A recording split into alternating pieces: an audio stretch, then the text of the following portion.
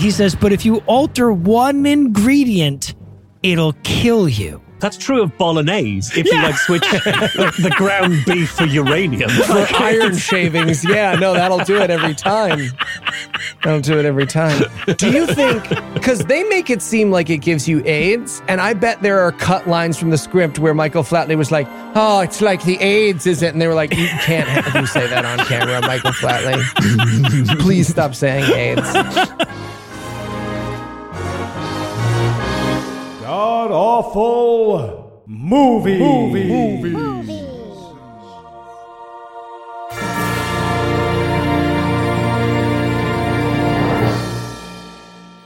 Welcome back to the Gamcast, where each week we sample another selection from Christian cinema, unless something comes along that is so bad it redefines the very nature of awful, in which case we watch that instead. I'm your host, No Illusions. Heath is going to be unable to join us tonight. He's in Portugal, but sitting 900 miles to my northeast is my bad friend Eli Bosnick. Eli, how are you this fine afternoon, sir?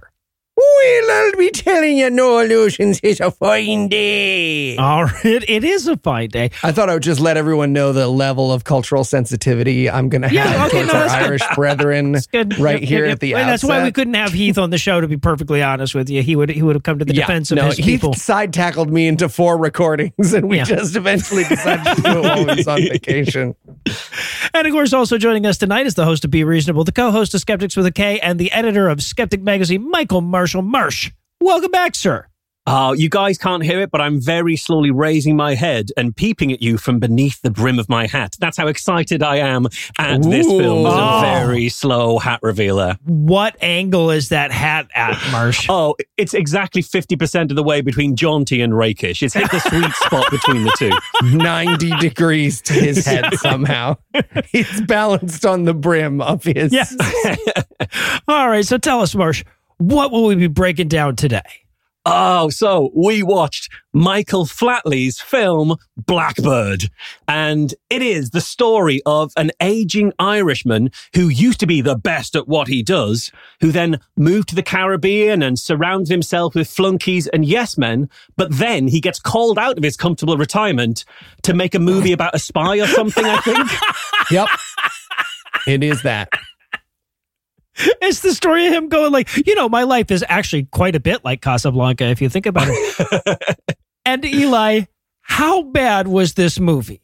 Well, if you loved the climactic dance fight that closed out Riverdance, but you missed your local senior citizen production of it, you will love this movie. And oh my God, do I love this movie. Look, I used to be able to watch these movies like 2 times, sometimes even 3 times. I would pre-watch and then I get to watch twice on the week. I haven't watched a movie twice in months, maybe even years. I watched this movie twice in a row. Like I watched it, took my notes, and then just watched it again. Well, and we should point out here that we've been listening to Marsh talk this movie up since like 2019. It's been a long fucking time coming. Mm-hmm. This movie is legend. So Marsh gave us so much more heads up about this movie than he did his marriage, right? Yep. Like we were aware that Marsh had been married with no way. He was like, oh yeah, no, I had a wedding. There was a wedding in my life. Michael, we've gotten the play-by-play of this production. Yeah, absolutely. So tell us, Marsh, how did this movie happen? So the thing we have to kind of understand to begin with is that Michael Flatley is like a weapons grade egotist, like one of the most narcissistic men who's ever lived. And like he's not a good dude. But a lot of people know him from just the dancing. Like, oh, he can move his feet fast and not move his arms that much. And that's kind of about the much that they know about Michael Flatley. But like he performed at Trump's inauguration and described it as one of the greatest honors in his life. He's cozied up to far right like fascists on Irish Twitter, like Gemma O'Doherty talking about when she was saying we need to stop the Muslims coming here because they make an island a third world country. He responded to say, keep up the fight, Gemma. So like this is the kind of person he is, right? And in March 2018, he announced his directorial debut, the film Blackbird.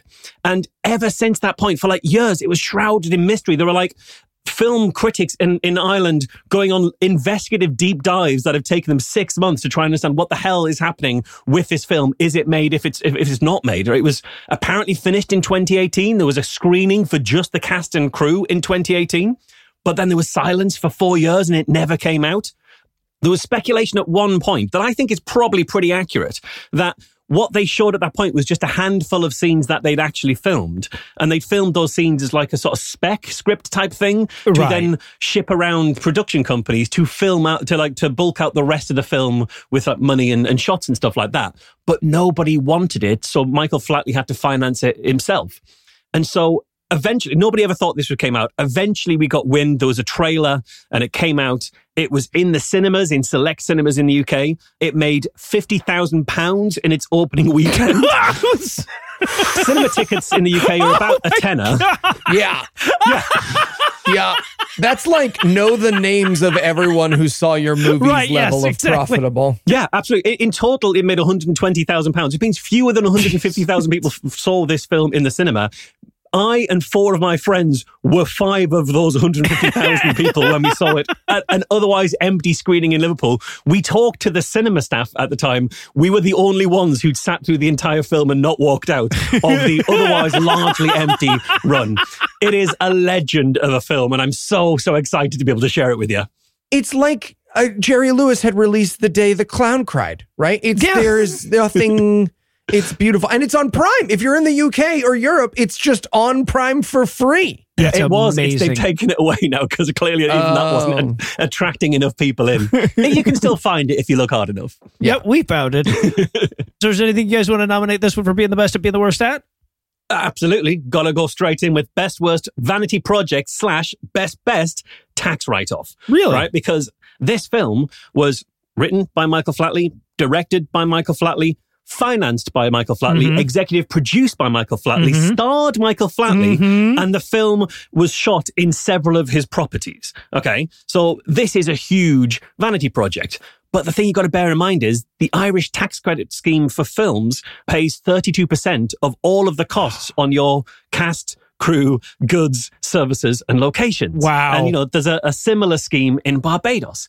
So the Irish government picked up 1/3 of the cost of what Michael Flatley, the financier, thought Michael Flatley, the writer, director, producer, and starer, should be paid for this. He just wrote himself a check and had the Irish government sign it, essentially. That's fucking incredible. Yeah, I'm not smart enough to do the math of 32 times 100, but it was that. Whatever that is what the percentage was. So I was going to go with best worst wardrobing. Okay, nobody in this movie at any point will wear so much as a single cloth, but that it is ridiculous. We talked about his hats. You got his hats. You've got his suits. You've got Eric Roberts suits. You've got this. Every woman in the movie is costumed by some fucking horny 12-year-old boy. AdamandEve.com. Yeah, right. Michael Flatley, yeah. Right. And I, of course, am going to go with best worst action-packed conclusion.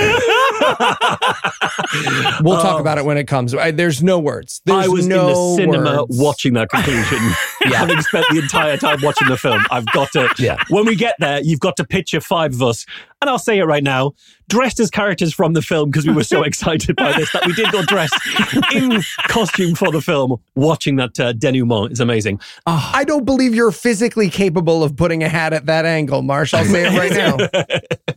And I want to throw in another sort of a bonus best worst, because I want to go with best worst award as well, right? Because for his performance in this film, Michael Flatley won the Best Actor award at the Monaco Film Festival. No. And I know what you're thinking.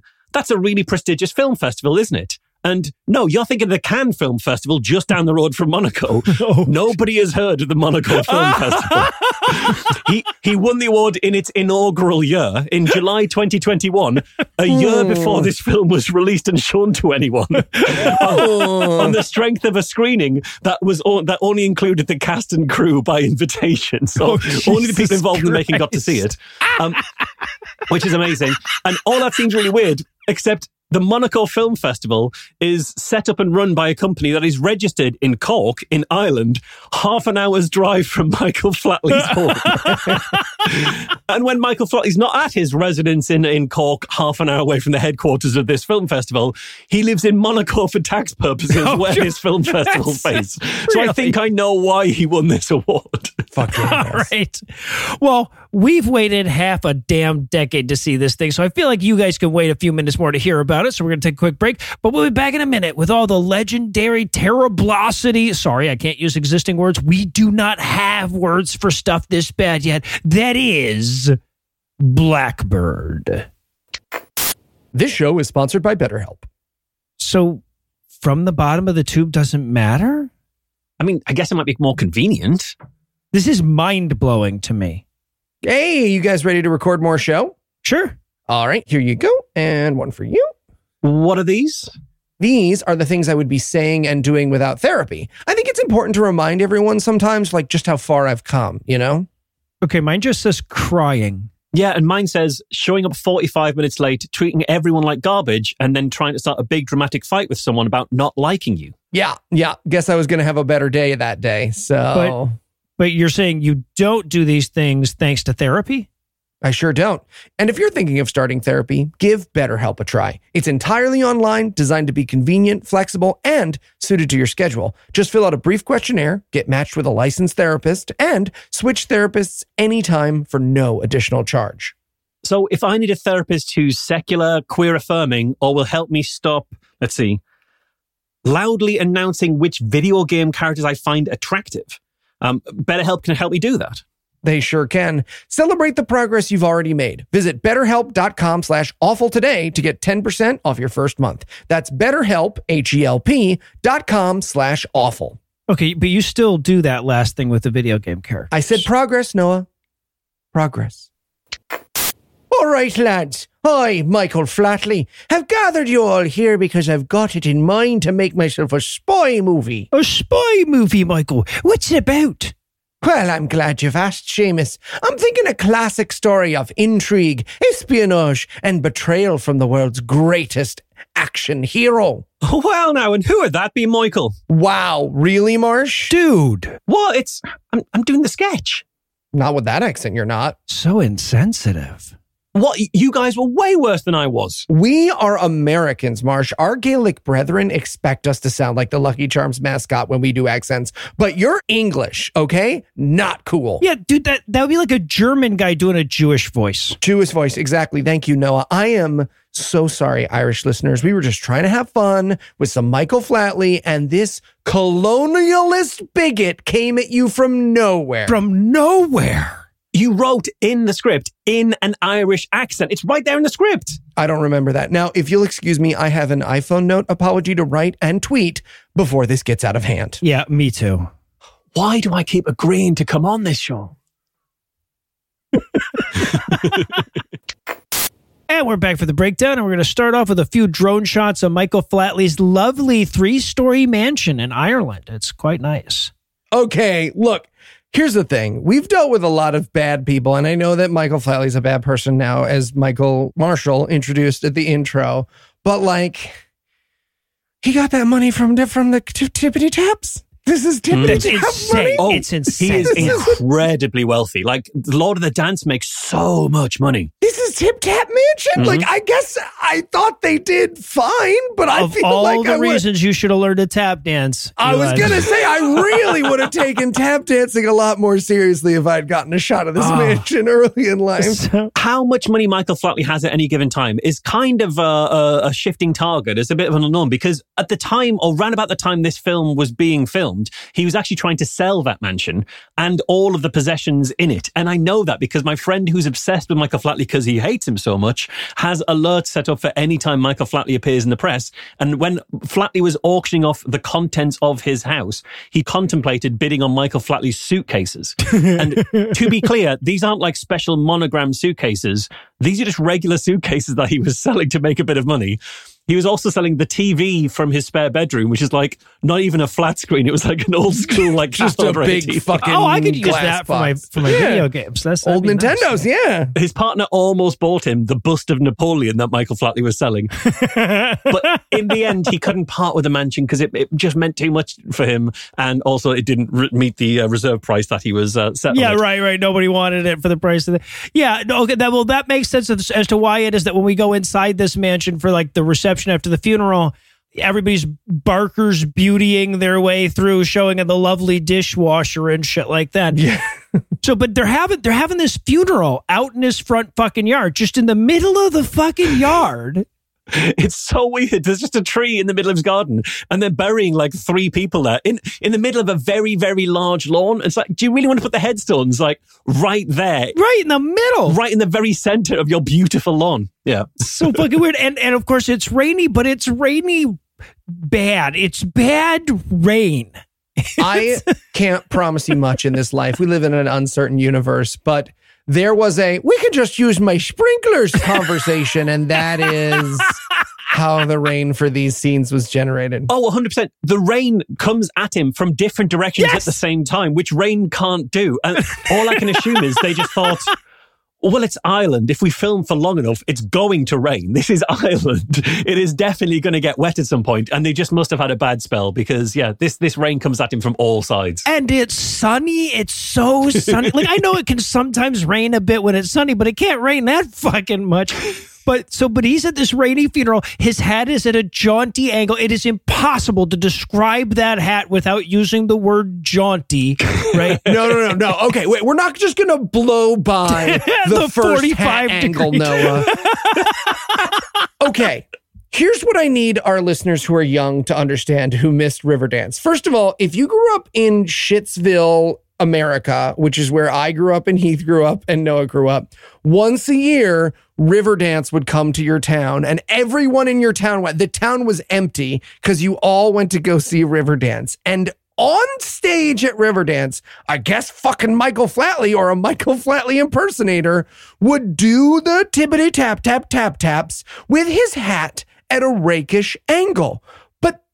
But that would be like if the guy who played Peter Pan in your local company's production of Peter Pan was always wearing a wire harness while he was doing his grocery shopping. Like, it's not a signature bit. It's your costume from your stage show. So he stands there in his jauntily angled hat in the rain. Everybody leaves, but he's got to be the last person standing at the grave because this is his wife, or we're going to find out later it was his fiance. We're getting flashes of him watching her die and screaming in rage and shit like that, right? And they keep showing us the only time Michael Flatley manages to look his age in the movie is in this flashback because he's supposed to be quaking with rage, but his entire fucking jowl face is shaking along with him. Yes. It's like watching an aftershock in one of those like earthquake-proof windmills, right? It's just like... So... yeah, we cut inside so that everybody can see the lovely interior of the home that could be yours for the low, low price of. And to bear in mind, the decor in here is Trump levels of tacky, which just undermines the fact that this is Michael Flatley's actual house and his actual possessions. It is Trump level of tacky. I wrote in my notes somewhere that this was the tackiest room I've ever seen without Donald Trump in it. Yeah. Yeah, it's like someone went through like a museum and was like, I want to live here. Yeah. But yeah, so and then of course we cut to all of like, I guess he was supposed to be the leader of this formidable team of spies. So we cut to all the other spies standing inside talking about what a great badass spy he was. Hey, no, sorry, just real quick. What was the name of that team of super cool spies? The Chieftains? The Chieftains. Fuck yeah. Which I believe is a folk band that like Michael Flatley tried to join but wasn't allowed to or some crazy shit. And I love that they're just talking about, like, all the people there are talking about how great he is at what he does. A, they don't tell us what he does. B, we won't really find out what he does. We will never fucking know what it is that he's so good at. Yeah, but this is Michael Flatley's idea of how you set a character up. Like, oh yeah, if you want to demonstrate that a character is like really good at something, you have every other person in the film just have an open conversation about how good he is. And then the barman chimes in with like, yeah, but like, what is he going to do? Like, just cuts through it all. Like, literally, though, let's just talk literally, factually, step by step, what is he about to do? I laughed so hard when the bartender was like, sorry, you guys have just been speaking in vagaries. What is he going to do? Yes. I'm sorry, don't participate. Bartender, by the way, will be the bartender later in Barbados when this movie goes to Barbados. So apparently this team takes their assassins, butlers, spies, and their bartender with them wherever they go. And their bartender, yes. Yeah, it's like a video game where you've hired the staff for one building, but when you go to another building, the staff are there as well. Yeah, exactly. Yeah, so and what the bartender might as well be saying is, so what do you think the next scene is, huh? And we cut outside, and Michael Flatley, his character's name is Victor. He's walking away from the mansion in the, again, just soaking sprinkler rain. There is no way that suit isn't going to shrink. And all I can assume is he did this so he can show that in future scenes when his suit looks like it fits a bit tight, he's like, yeah, no, that was shrinkage because of the rain. It's not because of let myself go since the old tippity-tap stuff. No, it's not that. All of the outfits here. Okay, the only thing I can say about the shirt and coat and jacket sizes Michael Flatley chooses to wear is like someone played a prank on him and they were like, oh, Michael, we're going to actually sponsor all the outfits for this movie. And he was like, oh, that's kind, generous of you. And he was like, yeah, but you can only use clothes from the Gap Kids. And Michael Flatley was like, joke's on you. I will wear this toddler leather jacket for the flashback where my fiance dies. Oh, do you think the costume department SEO trotted him like in the Roald Dahl story where they just slowly replaced his clothes with like a size smaller until he finally was like, hang on a second. But he didn't notice. He never noticed. Right, yeah, he never picked up on it, yeah. So he walks off, we get our title card, Blackbird. Oh, God, I was so excited when the title card came up in the cinema after 5 years of like, where the fuck is this film? Oh, God, best moment of the pandemic. And even after just that little tiny funeral scene, you knew how bad it was going to be. So you knew exactly what was coming, yeah. So we cut to 10 years later in London, and there's this, like, I have no idea what's even happening in this scene, right? Like, there's a couple of bad guys. You can tell because of their race in a car talking about bad guy stuff. And then we cut to a guy shredding documents. One at a time? Yes. Yeah. And he's only shredding these documents for intrigue. And this genuinely feels like there's some tension going on. And I wrote in the notes, all I'll say here is, don't get too attached to this level of tension. Yeah, right. Yeah, no. Don't get too comfy here. Right. And also never wonder what he's shredding or what the fuck any of this is. A guy comes up to the door and you can see him through the window, through the translucent window or whatever. He hides, he grabs a letter opener and he steps off to the side, you know? He steps to the wrong side. He does. I wanted so badly for the guy to open the door and be like, were you hoping to hide behind the door? You know you have to be behind the door for a hide behind the door, right? You're just very clearly in my sight. Hi. So, but the dude puts a letter through the mail slot. It is terrifying mail. The guy is terrified of the mail when it lands. Yes. Yeah. Oh, it's just a letter. It's fine. Okay. All right. Well, it's not a problem. I hope he's like that whenever the postman comes. But he has to go to the St. James Church. So we cut to a justifying church. And by the way, on the way over here, I noticed that, like, I feel like the cinematographer for this movie was actually pretty talented and generally, like, found great shots. And I felt so fucking bad for this person that their talent was being wasted on this dumbass movie. I just wanted to point that out. The one person doing their job well was the cinematographer. You did a great job, man. Yes. And that cinematographer, Michael Flatley. He did it all. How late into, because here's the thing, right? And we've all been a part of this in some capacity or another. How late into the process do you think the cinematographer realized, oh, there's no movie. Why did I wake up at 4 a.m. for the last 3 months? Yeah. Poor guy. So this character, he goes into the church. He's carrying something. He hands it off to this hot nun. And then he kisses her. Right, because he thought he was going to die and he just wanted to get off with a nun off his bucket list. Oh, He's like, okay. I've got to run to the church, kiss a nun, ticks. But he hands her something. The other nuns look on disapprovingly. We see that there are 3 bad guys following close behind him, right? In perfect unison. They're walking in perfect unison. He's been chased by a boy band. I was watching with Nicola, and Nicola said, oh yeah, Michael Flatley, the choreography skills never leave you. That's the last thing to go. Never leave you. Yep. It's like riding a bike. I wanted they pass by the nun when they're chasing him, and I wanted them to kiss her too, right? Just like, I guess this is what we have to, okay, good to see you. Does he pass her something in the kiss? Is that what that is? I think it's meant to be like he kisses her, but it's quite a big thing because this is like going to be like the secret formula, blah blah blah, on like a mini disc or something. Did he smuggle that across in his mouth? I don't. And why? Because he could have just walked up and handed it to her. There was no one around, or like slip it in a pocket or something. Yeah, I think he did just hand it to her, but then he also kissed her because he wanted to knock that off his bucket list, which is good because he's going to be dead by the end of this scene, right? Like, so he runs off through the alley. alley, and he runs himself into one of the many dead ends that you find on London streets. And that's the one thing I hated about visiting London was all the dead ends. But yep, they say. He gets to a dead end. The bad guys catch up and they're like, we want the hollow coin. What does that mean? Never, like, we just, you know as much as you will ever know. Makes no sense. And later we will see a mini disc. And I'm like, I think Michael Flatley saw one of those and was like, oh, it's one of those hollow coins. The spice right. And they were like, oh no, it's just a mini. You know what? Yeah, it's a hollow coin. Yeah. Yep.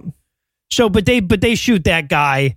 And then we cut over to Hot Nun. She's walking out of the church. She ditches the habit. She wasn't really a nun. And then she hands something off to a car that's passing by. Yeah, and it feels like the handoff could have been just straight to the car. Right. Because like they don't chase the car down. There's no one following the car. So the guy could have just like walked past the car and given it to the car and not had the whole Hot Nun scene and not getting killed in the alley scene. Would have worked out much better for him. Yeah. I probably still would have got killed in the alley, but the guys were following were on foot. They weren't going to keep up with a car. Yeah. Yeah. Wanted the guy to roll down the window of the car. Wait. Did you French kiss the guy who gave this? Oh, you did? Okay, good. All right. So, yeah. Then I'll take the hollow coin / CD-ROM with 100 hours of AOL on it. Yes. I wanted her to have to kiss him as well, and like that's like instead of having like a secret code that spies use, like right. What's the weather like? Well, it's raining in Japan right now. Nothing like that. It's just like full on French kiss. Yeah, to a stranger. Yeah. Oh, you know what? He did counterclockwise with his tongue. He's not the real deal. Yeah. Oh no, I'd watch that Mission Impossible movie. So then we got to Barbados because when you're self-financing a movie, why the fuck not, right? And also, when coincidentally, Michael Flatley also lives in Barbados, and the Barbados government have a 25% tax credit scheme if you film there. Yeah, right. So, but we're gonna. He owns this bar. He owns this fancy bar, which I suppose it's supposed to be the bar from fucking Casablanca, right? It's like where all of the criminals come to meet or whatever. Yes, it's called the Blue Moon, and Nicola, when she was watching it, was livid that the logo was a cross and not a moon. It's like, why would it be a cross? She would not let this go. This came up several times. No, I'm with Nicola. I have had that several times in my notes as well. So we get Michael Flatley walking through the bar. Everybody's gathered around him, telling him all this important stuff. He's sipping coffee from a tiny, ridiculously tiny little small. Why would you give him such tiny? Again, they just kept giving him smaller and smaller mugs. Yeah. And he never noticed. He just never noticed. It's like if Robert De Niro's character at the end of Raging Bull got to direct Raging Bull, right? He was like, and then I walk around my restaurant and everybody loves me. That's what happens. I know that. Is, though. Oh, and there's a jazz singer there's a woman lip syncing poorly to jazz songs. She looks up at Michael Flatley and wants to fuck him. All the women in this movie will look at Michael Flatley and want to fuck him.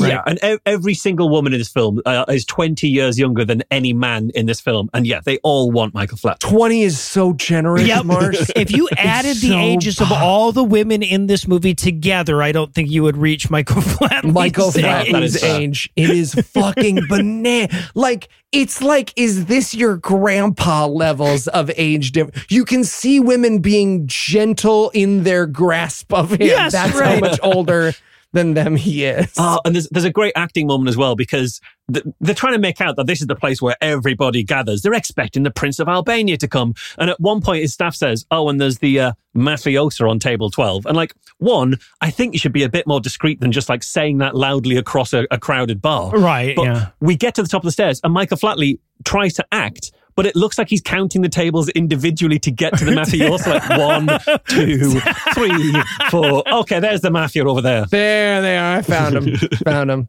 Hey, I found the mafiosa, everybody, in case you wanted. So then we cut over to two of his assistants. This is Matidi, and I never caught the female characters, the concierge character's name, but it's Matidi and the concierge. Okay, I didn't realize this towards the end of the movie because I thought Matidi was just like the guy that works for him in Barbados. But later in the movie, it will be revealed that Matidi was a spy as well, right? No, yeah, absolutely. It's incredible to me because Michael Flatley was in that spy group and then retires to own a fucking hotel and bar in Barbados. And Matiti was in the same group and retires to be his manservant. His butler. Yes, right. He was like, fellas, I think I've got to take a step back from this spy life. I'm going to relax and own a, Casablanca bar. And Matiti was like, do you need a butler? Yes. I was thinking of buttling right after this. Right. I'm the only African-American character who's not a villain in the movie. Yep. Yes. Yep. And his friend Nick, who is also one of the spies, he also moved to Barbados with him, but doesn't have to do any work. It's so fucked up. So we're going to dig into that relationship a little bit more. But we get Matiti and the female concierge. They get a phone call, and it's just somebody saying, "Hey, can we come stay at your hotel?" And they're like, "Yeah, man, sure can." Right. But it's an evil bad guy. We have to introduce that the notorious Blake Molyneux is coming to stay at this hotel, right? Mm. And so Matiti comes out to tell Michael Flatley about this, and he's like, "Hey, man, I think this guy might be mixed up with Libyan terrorism. You sure you want him at the hotel?" And Michael Flatley's like, "Yeah, no, that's good. That's fine. I don't care." Yeah, he's got his response is basically, well, that's none of my business. Like Michael Flatley's character has a live and let live approach to death formula that will kill everybody on the planet, right. apparently. Yeah, exactly. So the jazz singer comes to flirt with him a little bit. The 22-year-old jazz singer character comes to flirt with him, which is comfortable. She literally says, Nicola was saying, "Oh, Michael Flatley here really wants us to think he's handsome." And as she says that, the sexy jazz lady comes over and says, "You're looking very handsome, Michael Flatley." A reminder, that is a line that Michael Flatley wrote for a girl in his 20s to say about him. He's like, yeah, that's a reasonable thing she would say. Yeah. Yep. And I think the dance fight at the end of every Riverdance show is riveting, and whoever said it was silly is wrong. I'm a young person. YOLO. No, I don't think there's any hypocrisy in living in a tax haven and then making all your public statements being about how much charity you're raising and how great you are as a philanthropist. I see nothing wrong with that. Michael Flatley wrote this line for me. Yeah, right. So but he closes out the bar. All the beautiful women gather around, desperately hoping to fuck him that night. He walks up to his buddy Nick, the white guy, and he goes, "Nick, you are my very good friend." And then he walks over to Matiti, the black guy, and he goes, "Matiti, you are my employee." Yes, he does. And Matiti, just to be clear, I really don't like to mix business and friendship, so I do need you to clock out if you're going to come whisper secrets into my ear. And by the way, we're like 17, 18 minutes into this movie. Nothing has happened, right? Mm-hmm. This movie is so fun to watch that I kept being ridiculously far into the movie being like, they still haven't done anything. Nothing happens. Yes. They've got 14 seconds left in the movie. I'm loving it. And especially of all the things that don't happen, Michael Flatley's character is the least involved in anything that does happen. He's the only one. Other stuff is happening vaguely around him, but he does nothing for the entire fucking film, and he's meant to be the star. So now we've got to introduce our bad guy. So we cut to this overgrown jungle orphanage or something like that the bad guys are torturing a dude in. This scene is remarkable for how little it will matter to the remainder of the film. It's Michael Flatley was like, we need a really, really noisy torture scene, right? Because this actor, look, no small parts. He's really going for it, right? He's decided his post-torture scream is like someone doing a mean impersonation of the Joker at the Joker is what So like all the action movie beats that are playing out, like I'm a bad guy and you've disappointed me, which is all this scene is for establishing, are kind of overshadowed by the fact that he's like, I will tell you. And it's just the most lorem ipsum of villain monologues. It really is. But I think he's enjoying himself so much as he tortures this ambassador. And it's like they say, if you enjoy what you do, you'll never work a day in your life. And he's just really embodying that. Yeah, that's true. They do say that. This is Farouk, by the way. He will appear in one scene later in the movie and not do anything in that scene. We've seen Christian movie actors just very clearly contribute cameos to movies, and Farouk appears less than some of those cameos we've seen. So it's the next day. Flatley is starting another day of work at the bar. He's wearing a different hat because he's got to cycle through them. Yeah, exactly. Literally at this point in the movie, at one point, he's wearing a hat, and as he's doing a walk and talk, an unnamed extra comes and presents him with a different hat. Yes, she swaps out hats for him. It's so fucking weird. He's got a hat guy. Like, her job is just to be the hat exchanger. Yes. She's in the middle of talking to someone. Oh, shit, 155. Sorry, he's due another hat. Yes. World famous spy Blackbird is due another hat. Yeah, right. So now it's time for Mr. Blake Molyneux, the bad guy, to show up and check into the hotel. And damn it, if it is not Eric the fuck Roberts. Hell yes, yeah, absolutely. Now, here's a fun game, because I know a lot of people will like watch along and then pause and listen to us talk about it. So fun game to play if you're watching along, or if you haven't watched this movie yet and you're deciding to. This movie is called Watch Eric Roberts Get Blackout Drunk in the course of the film. Oh, it is. Yeah, This first scene is the soberest he will be, and he's already pretty fucking drunk. Yes. Yeah. It's like they don't normally shoot movies in chronological order. With Eric Roberts, you have to, and you have to write in the script that by the end he's drunk, because it's just not going to happen any other way. So he's checking in also with a girl that's 35 years younger than him. This is Hottie McHottentot. You might recognize her from Captain America, the First Avenger. She was USO dancer number 6 of 20. There were 20 of them listening to her. She was among the 20. So everywhere you look for this movie, when it describes the cast, it credits her with the Captain America role like it was a major role. It's the best that they can do. Oh, Jesus. But she recognizes Victor's buddy Nick as they're checking in, right? And then Eric is like, hey, wait, do you two know each other? And he's like, why, no, we do not. It's so funny how bad the performance is, right? Because we've all seen this part of a spy movie where it's like the person recognizes the other person and there's sort of a knowing look. But this actor who plays Nick is just staring at her like her top fell open the entire scene. And Eric Roberts is like, hey, man, what are you doing? And he's like, nothing. Yes. Nothing. Right. So then we cut to Flatley in a church desperately justifying his GAM inclusion here. Christian movie. Yeah, he does. Double Christian movie. Yeah, well, and the priest even walks up to him here and he's like, hey, man, are you actually going to do my religion this time? Or are you just here to sit around and be mopey? And he's like, yeah, sit around and be mopey. Come on. Again. Have you noticed how nobody ever has a conversation in church while looking at each other? Yep. Because the priest does the classic thing. Michael Flatley's there in the pew. The priest walks up behind and stands adjacent to the pew behind him. And they have a conversation like that. And you see are you not allowed to look at each other in church? Is that a rule? Yeah, maybe you have to be looking at the crucifix the whole time or something. Yeah, it's like when you're going to dinner with your wife and they put you at a booth, but you have to be next to each other. And you're just like, this is really fucking awkward. Like, man, my neck hurts. Also, this priest as well, he's very clearly got like a northern accent, like he's from Yorkshire or something like that. What's your story? How are you a Yorkshire priest at Michael Flatley's Barbadian church? Right. Yeah. Well, this brings up my favorite thing about the movie. And look, I know this is hypocritical because Americans do this all the time. Like the fucking aliens have, Brooklyn accents in every Hollywood movie.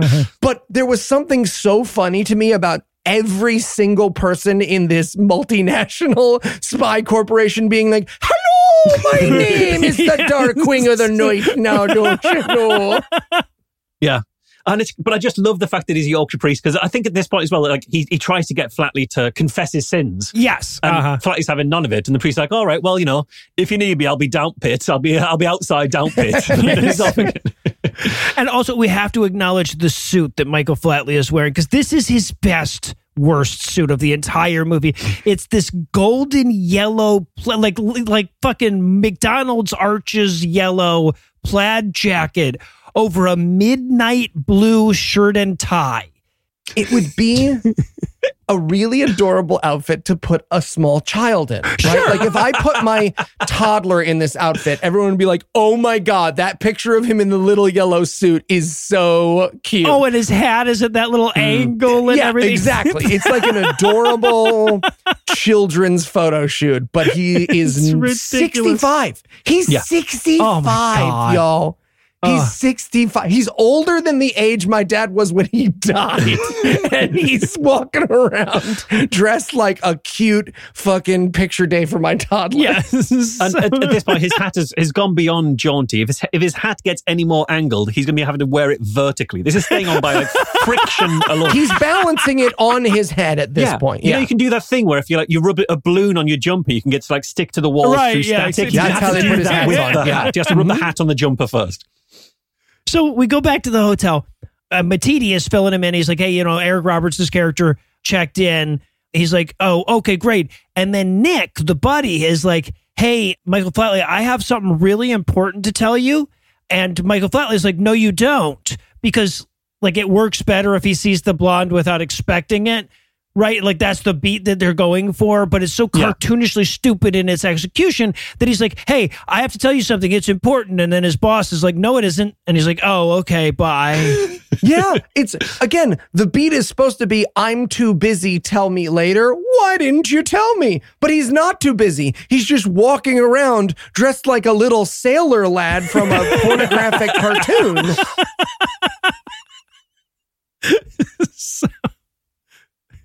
Meanwhile, we got Eric Roberts and the blonde Hottie McHottentot. Her character's name is Vivian. They're settling into their hotel. She comes in her underwear and she's like, hey, which of these dresses with knee-length necklines would you prefer me to wear tonight? Right. And Eric Roberts is like, I'm playing Slay the Spire. Go be somewhere else. Yeah, he's too busy working. He gives her a bunch of money and he's like, hey, go out shop and have yourself a good time. I don't have time for you, right? He hands her this wad of notes and they look actively wet. It's like a papier-mâché wad of notes. I don't know what Eric Roberts did to that money. That was what he was paid in. Yep. And they were like, hey, Eric, do you mind if we use your big wad of money, which was exactly what you had in your contract, big wad of money. Big wet wad of money. For a prop. Yeah, wad brackets 1, yes. He was like, okay, but I already took a shower with it. So just know that it's going to be soaking wet. So she leaves. She's wearing the dress, the neckline on her dress literally plunges below her navel. Have you ever seen someone who's in a very revealing outfit and they're just uncomfortable? Yep. That's every woman in this movie, right? I can dress however you want. Yeah. And some people love to show off their bodies, but every actress here was shown their outfit for the day by Michael Flatley to the tune of, Yeah. And they were like, God damn it. Yeah, he brings it out in an egg or whatever. And he's like, hey, wait, I got your... Yeah. And then Eric Roberts, we're back at his hotel. He gets a call on his 1956 phone from Ahmed the Libyan terrorist. Well, I did not see a writing credit for Jeff Dunham on this one, guys. So this lawsuit's going to blow up. Get ready, everyone. Hey, when they get off the phone, Ahmed says, don't disappoint me. And Eric Roberts, again, we've heard that, cliche line 1,000 times in movies. Eric Roberts' response will stay with me for the rest of my days. Eric Roberts says, I don't disappoint anyone ever. Yes. Eric Roberts says, I wrote my notes. I'm like, well, Vivian didn't seem too impressed. I'll be honest with you. So. It feels like that's like an affirmation his therapist has given him. Yes. Like Eric Roberts' therapist. Like, no, just like, you're fine, Eric. Just remember, you are worth it. You're worth it. It's okay. What other people think of me is none of my business. I'm Eric Roberts. So then we cut to Vivian. She's out on the beach in a hilariously revealing bikini. Again, chosen by a 12-year-old boy's erection. Yeah. This is where we meet Kwan. So she's got this security linebacker that follows her around and watches her wherever she goes. And she's not super comfortable with it. And this movie does not do enough to establish that it's not because he's black. Right? No, it does not. Yes. No, it does not. It really should. They should have maybe gotten a white guy for this one. Because there's a lot of I don't like the way he looks at me. And I'm like, yeah, second out of two black guys, huh? Second out of two black guys is what you choose to ever say that about? I mean, look, I know Michael Flatley wrote the script, so there was no way someone was going to come up to Michael Flatley and be like, hey, Michael, I'm worried that's a little racist. And he's like, well, you have not heard my Twitter, okay? Yeah, right. Trust me. Yeah. Oh, yeah. This is me toned down. Well, when Michael Flatley meets Quan, he describes him as, he's a big unit. And it's like, yeah, because like the N-word is frowned on these days. So it says that in the script instead. Yeah. Yeah. No, someone changed that in his script and he was like, oh, I swore I wrote the way, you know what, I'll just say it the way I must have wrote unit. But this is where Michael Flatley sees Vivian for the first time, and we get this conversation that might as well have been made with cliche movie magnets on his fridge. He goes, and I quote, "You're a sight for sore eyes." And she says, and I quote, "No one has seen you for years. We feared you were dead." Jesus Christ. She delivers these lines with all the conviction of an AI-generated YouTube video, like one that nobody has been involved in the making of at all. Yeah. But she's like, no, I'll explain the plot to you later. So she runs off. He goes back to chat with his buddy Nick, and he's like, hey, why didn't you warn me about it? And he's like, but I did. And remember, you walked by and you said it wasn't important. He's like, right. Shit. And a thing I have to point out, one thing, we've described Michael Flatley's hat. We've described his suit. We haven't described his way of wearing shirts. Because I think as this film goes on, he loses a button in each scene. Like he's playing sort of strip poker in between scenes every time, but like only by a small amount. He rewards himself for every take by eating a button off of whatever shirt he's wearing.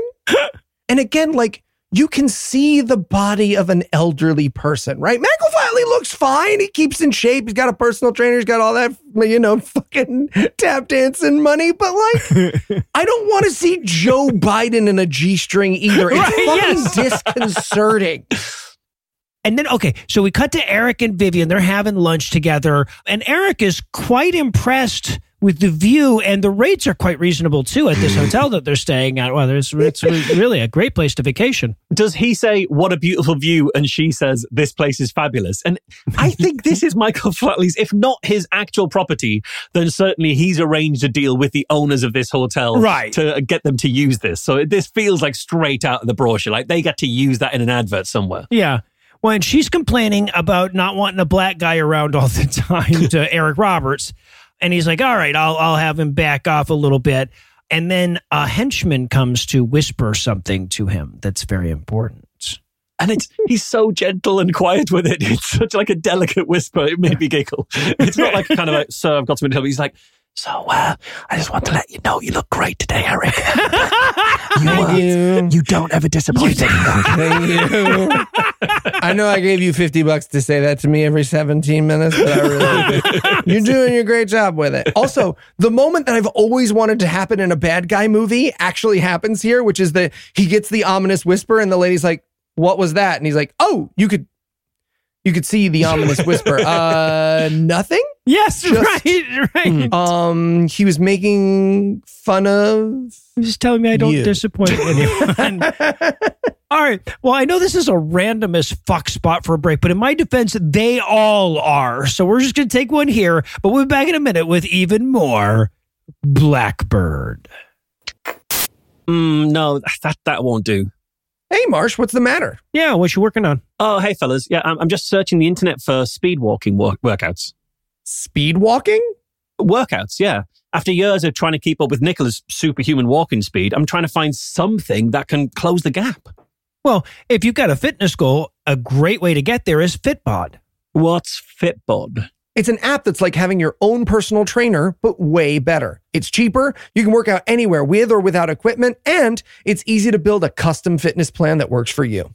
That sounds great, but have you guys actually tried it? I sure have. I love that the app provides me easy to follow videos for every single workout move, and then I can adjust my workout based on how I'm feeling, what I have to work with, and even my previous workouts. That's why I, No Illusions, personally endorse Fitbod. All right, fellas, I'm sold. Where do I sign up? Add Fitbod to your workout essentials. Join Fitbod today to get your personalized workout plan. Get 25% off your subscription or try the app for free at fitbod.me/gam. That's FITBOD.me/gam. All right, Nicola, here I come. Okay, but like how fast can she really be walking? So we went to see my niece run the 100-meter dash this year at school, and Nicola took first prize on her way to the loo. Wow. All right, I called together the secret meeting of the evil secret cabal of war criminals. I am known as the Volcano. I'm destroying villages of men, women, and children, and that is why I wear a ring. And I am the Viper. I poisoned 1,000 wells and left innocents with the choice of death or thirst. My reputation tells you what they chose. That's why I wear the ring. Hi everyone. I'm Craig. I put up the Red Cross flag in my dorm room, so yeah, that's why I wear the ring. Sorry, who is this guy? Oh, he is Craig. I'm Craig. No, I heard his name. Wait, what did you do? Oh, yeah, right. So I spent a summer volunteering for the Red Cross in Uzbekistan, and so I put up a Red Cross in my dorm room. That's not a war crime. Oh, no, technically it is. It's the misuse of an amnesty symbol. It's actually pretty serious. Yeah. Okay, but I mean, guys, come on. Look, mate, we're all war criminals here, and I'm ready to get down to business. You're the one who seems like you'd rather be chatting. Fine. So I was thinking maybe we plant a bomb in a school. Ooh, excellent. Perhaps a dirty bomb for a touch of poison. You evil bastard, I love it. Yeah, and I was thinking we could put up some Red Cross flags while we're there. Seriously? What? You did your thing, I'm doing mine. He's right, you did. Oh, all right, fine. And we're back for more of this shit. We're going to rejoin the action with a little shirtless shot of Flatley shaving, in case you were worried we weren't going to get a shot of those abs. And guys, can you believe he's 65 is what Flatley wants you to think as you watch Yep. this? Yeah. How many times do you think someone had to explain to him that he wasn't allowed to script us, the audience, in the end? He's like, no, I went to one of them Rocky Horror Picture shows and they all yelled it out at the same time and I just want like a, woo, or a wouldn't I be so lucky? I'll give everyone in the audience $1,000. Well, what's truly amazing about this is that we just see him shaving shirtlessly and hunched over so as to obviously flex his abs. Which, hey, look, if my abs was like that, I would hunch over every time I was shirtless in front of a mirror. I get it. And then that scene is over, right? That was it. That was it. There was no point to that. No. So, and then we cut to the concierge lady. She is calling a payphone in London to get a background check on Eric Roberts. And I guess we're to assume that this character always stays by this payphone, or that she has a particular minute where she calls for background checks. They've agreed that there's a payphone. It's like, you know how you call certain people in your family because if you don't, you've admitted that they're not your family anymore? That's what this movie does to its own beginning, right? Right. They'll just occasionally be, hey, none part of the movie. We remember you. We Right, do. yeah. How's cousin Schmecky? I love that analogy, Eli, because that's why I don't call my family. Yeah, you see, exactly, yeah. And they haven't gotten the message and it sucks. Am I right, Marsh? But yeah, but she's calling to get a background check on Blake Molyneux, and the guy who is one of the guys at the funeral who was talking about how Michael Flatley was the best at what he does. The guy he's like, well, I actually know, I've heard of Eric Roberts. He's super dangerous. He's probably doing something super evil that's going to kill a bunch of people. We're going to need Michael Flatley to come out of retirement and super spy this one for us. Right. And I don't know why. I don't know why they need him in particular. They don't say like, oh, he's the greatest assassin, and therefore we need him to kill him. That he's the greatest at like sneaking around listening to stuff. Only he can sneak around listen. Like his skill set is never defined, and why nobody else has even like. Do they? If they're still like the MI6 kind of agency, do they have nobody on staff who can do anything approaching spy work? Like, it has to be the 65-year-old guy, right? Because I feel like the second best spy would still be pretty good here. It'd be fine. Yeah, absolutely. I mean, this is quite a serious thing. I feel like you put your resources into the people you've got rather than spend all your time trying to coax like a septuagenarian or a sexagenarian out of retirement. Yes, right. Well, especially when we're eventually going to learn that this guy didn't even have the sense to put his like MacGuffin into the safe at the hotel. He's just got it in his fucking briefcase. Sure did not. I don't feel like you need the world's #1 spy for this shit. Not even a locked briefcase. No. It's got a lock. It isn't Spoilers. locked. No. Not locked. Exactly.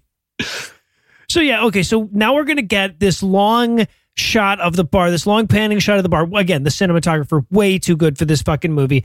We watched the jazz singer, jazz lip syncer lady. This is Madeline. She walks around the bar. I fucking Michael Flatley, right? Yep. She sings at some point, and I don't know who told her about mic technique, but she smoothed her face right up against her jazz mic in a way that I imagine would not sound nearly as pleasant as the voiceover is making it seem. It's like the first year and a half of Eli podcasting. That's how much she knows about mic placement. Yeah. Yeah, but if the microphone was pointed the right way. Yeah. She's got the mic pointed at the floor. So, and by the way, we should point out here at this point, this is the only time we'll ever see Michael Flatley with all the buttons done on his shirt. And you can see why he never has all the buttons done. These buttons are screaming in pain. Hardest working actors in the movie. Hardest working actors. And guys, has anyone ever noticed that Michael Flatley is a bit like a modern Frank Sinatra? Yes, Michael Flatley has noticed that. He's the only one to have noticed that. Yes, he's noticed that quite a bit. Yes.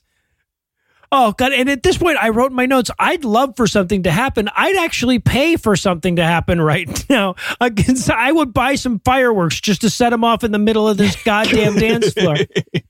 But this is where he asks Vivian for a dance. And we're like, of course, we're all like, all right, well, as terrible as this guy is, he's a good dancer at the very least. Maybe this will be a fun, exciting scene where he rips up the dance floor with Vivian. No, it's like me dancing at a fucking wedding, so it's not weird. Just a weird slow dance. Yeah. They do the rock and forth. Yeah, they're just like, meh, meh, meh. He doesn't even dip her or do anything. No. You're a dancer. Yes. You're a good dancer.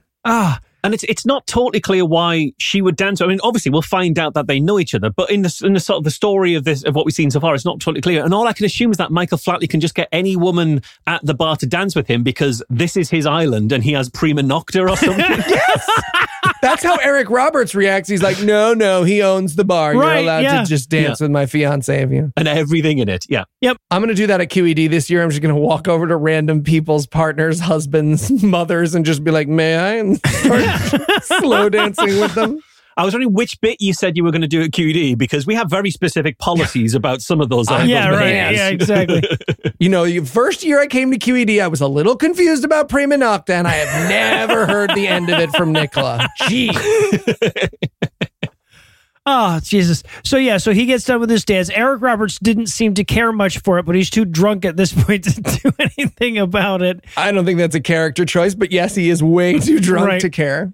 So then Flatley and his team head over to this outdoor office so they can give him the background report on Eric Roberts. And this is such a weird tonal shift because he's like in the previous scene, he ends the previous scene like staring at her tits from about 3 centimeters away and not saying a word. And then we immediately cut to him like doing this serious business. It's like, he's still probably got a semi on at this point as he's walking in to discuss the terrorists.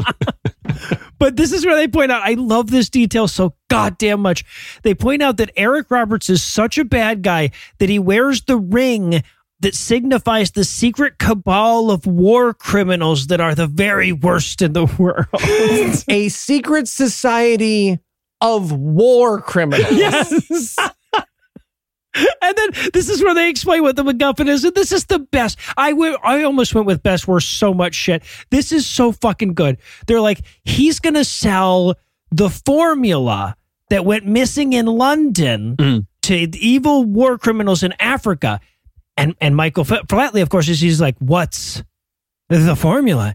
Well, what he specifically says, Michael Flatley says, tell me more about these secret formulas. And I wrote, well, to begin with, the word is formula. But, it's a different plural, Michael. But anyway, we'll skip over that. All right, you pedant. To be fair, he says formulars, so, who the fuck knows? That's true. But they tell him that the formula, this is so fucking good.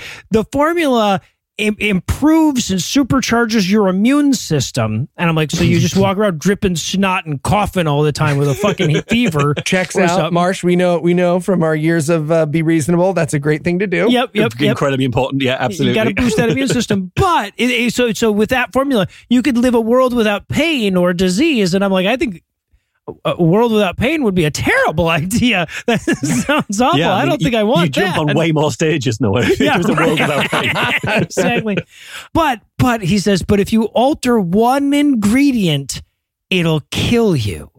Is that how formulas work? Well, it is. Like that's how table salt works, right? Like there's an extraordinary number of everyday chemicals where you just have to alter one fucking ingredient for it to kill you. You wouldn't have to buy because what they established is that if you put this in the water supply, anybody who drinks it'll die. And I'm like, there's already stuff that does that. You don't need a secret fucking compound. I mean, alter one ingredient and it'll kill you. That's true of bolognese. If you switch the ground beef for uranium. For iron shavings. Yeah, no, that'll do it every time. Do you think, because they make it seem like it gives you AIDS, and I bet there are cut lines from the script where Michael Flatley was like, oh, it's like the AIDS, is it? And they were like, you can't have you say that on camera, Michael Flatley. Please stop saying AIDS. So he's learning that. And meanwhile, Eric and Vivian are having dinner and she's mad because he's not spending enough time with her. And I wrote in my notes, are those the stakes? Currently, yes. Also, at this point, I realize Eric Roberts is the best actor in this film. He's like out-acting Eric Roberts. I mean, he'll undermine that a second later in this very scene, but he's still better than everyone else in this entire film. That is not a good bar to have somehow gone under. The Eric Roberts bar is not one to limbo under. And I should point out, for those playing along, Eric Roberts is fucking drunk. Yeah. Like, she's like, I don't know, I thought we were going to spend time together. And he's like, how the fest? He gets all mad. She talks back, so he slaps the table. He's all mad. And there's this great moment. This is my favorite space war moment in the history of god-awful movies. He's mad at her. He doesn't want to talk about this anymore. He just wants to eat his food. So he picks up his knife and fork. Like, I'm going to eat my food now. But the food that's sitting in front of him is a Caesar salad. Right? So he has to roll with this, and he acts like he's going to use this knife to eat his lettuce and croutons. She storms off, and we cut back to him, and he's literally cutting up his salad with this little cutting up his salad. Knife. Yep, because he's fucking committed. Also, he's drunk. Does Eric Roberts do weird food stuff in every movie that he's in? Because he had the sandwich in Jingle Smell. Oh, you're right. True. Maybe that's his thing, like a very weird approach to food. In which case, he's a fucking genius. Look, I've been with Heath after 10 p.m. at night, and if I was like, big jar of pickles, he'd be like, big jar of pickles. I think that's just Eric Roberts' situation. So, but we cut back to Flatley. They've given him the background report. He's like, look, I don't want to have anything to do with Eric Roberts and the fucking formula that's going to kill millions in Africa. Whatever. No big deal. Right? Yeah, he's saying like, oh yeah, I don't want to be in that life anymore because that life ruined everything, which presumably is why he thinks they should just let the baddies have the kill everyone portion so the entire world dies, which wouldn't be ruining everything. That would be fine by Flatley. Right. As long as he keeps his bar. Right, yeah. And by the way, ruin everything means move to Barbados and live in this fucking fancy-ass hotel bar all the time. So it must be awful. Yeah, own this Casablanca Surrounded bar. by women a third of his age who want to fuck him. Yes, what right. a nightmare life he leads. Yeah, exactly. Okay, so he says no, and then we need to talk about the funniest thing that's ever happened in the entire universe. And I want to be culturally sensitive here because this was such a specific moment that I was like, is this a thing that I need to know about culturally? Because there's no way it's just, I can't live if this is just a choice an actor made. It needs to be. Which culture do you think does this? Oh, this is what I'm saying. It needs to be an Irish tradition. Listen to me. That when you lose an important argument, you bang your head on the table. Otherwise, this actor has made the craziest choice ever. Because he walks out and listener, the way that you or I might like pound our fist into our other fist or maybe slam our fist down onto the table, this actor does with his own head. He just bounces his his head off the table. Okay, I think I understand it. Because you'd bang your hand on the table if you were frustrated. But what you're not bearing in mind here, Eli, is the stakes. The actor's trying to convey the stakes. This isn't like, you got into an argument about which parking space you should have used or who was late for the thing. This is about the entire world dying. A simple hand banging on the table, that's not going to convey how bad this is. It's got to be the head. I can see his thinking. It's great. So not only does he do that, but then every other actor in the movie is like, hey man, what the fuck was that? They really do. And he's like, I gotta go. That hurt a lot. That actor is like, oh, why did I headbutt? There's no way that was in the script, right? That's not in the script. And that's why everyone reacts that way. Everyone's like, whoa man, what did you just do? Yeah. Yeah. All right, so here's what actually fucking happened. I watched this scene like 11 fucking times because it's the funniest thing in the world. He just storms off and this guy headbutts the table and you're like, what? And so I kept going back. I think what happened is that he slammed both hands on the table, but he moved his head down as he did it and he moved out of frame. Oh. So it looks like he just headbutted the table, but he honestly just slapped I'm so relieved. I was just like, this is not, I don't know I can't move forward in a world where when this guy's kid comes home with a B-, everyone has to put pillows around. Yeah, Eli, you've saved Eli a lot of problems at the Dublin live show that you'll inevitably do in the future. All right. So Flatley's out. He's having a drink, drowning his sorrows, remembering the good times with his fiancée. This is where I wrote, this is the gaudiest room I've ever seen that didn't have Donald Trump in it. And it's him and his fiancée, they're having dinner in the dining room, but it's the world's biggest table. But they're perched really awkwardly on the very, very end. Like this was I know this was shot in his house, but it feels like maybe like the real estate agent was coming around to take some shots for the sale later. And he's like, well, don't mess up the whole table because then we'll have to clean the whole table before we do the sale. Just this corner is fine. And that way we don't need to, you won't muss up the varnish or anything. And I know this is hard to say after the scene we just fucking did, but this might be the funniest fucking scene in the movie. Because this is where Madeline, the jazz singer, comes in, right? She's wearing this robe. She drops her robe. She's got a G-string on underneath it. She looks back at him coquettishly like, yes, I desperately want to fuck you, Grandpa. Mm-hmm. Mm-hmm. And what does she say at this point, Noah? Oh, God, does she say anything? I don't think she says anything, does she? No one says anything in this whole fucking scene. It is astonishing. She just walks in silently, drops her robe, stands there in her knickers and her high heels, looks over her shoulder, and nobody says a fucking word until she's back at the door. It is wild to me. Right. He puts her fucking robe on and sends her away. And I'm like, maybe that's because you're 61 years older than her. Is that why? Yeah. Is that what it is, buddy? Is that what it is? Also, I love that this actress was like, no, I'm not showing my boobs for this movie. And he was like, what about side boob and shadow? And she was like, you fine. Like this is a contractually obligated side boob if ever I've seen one.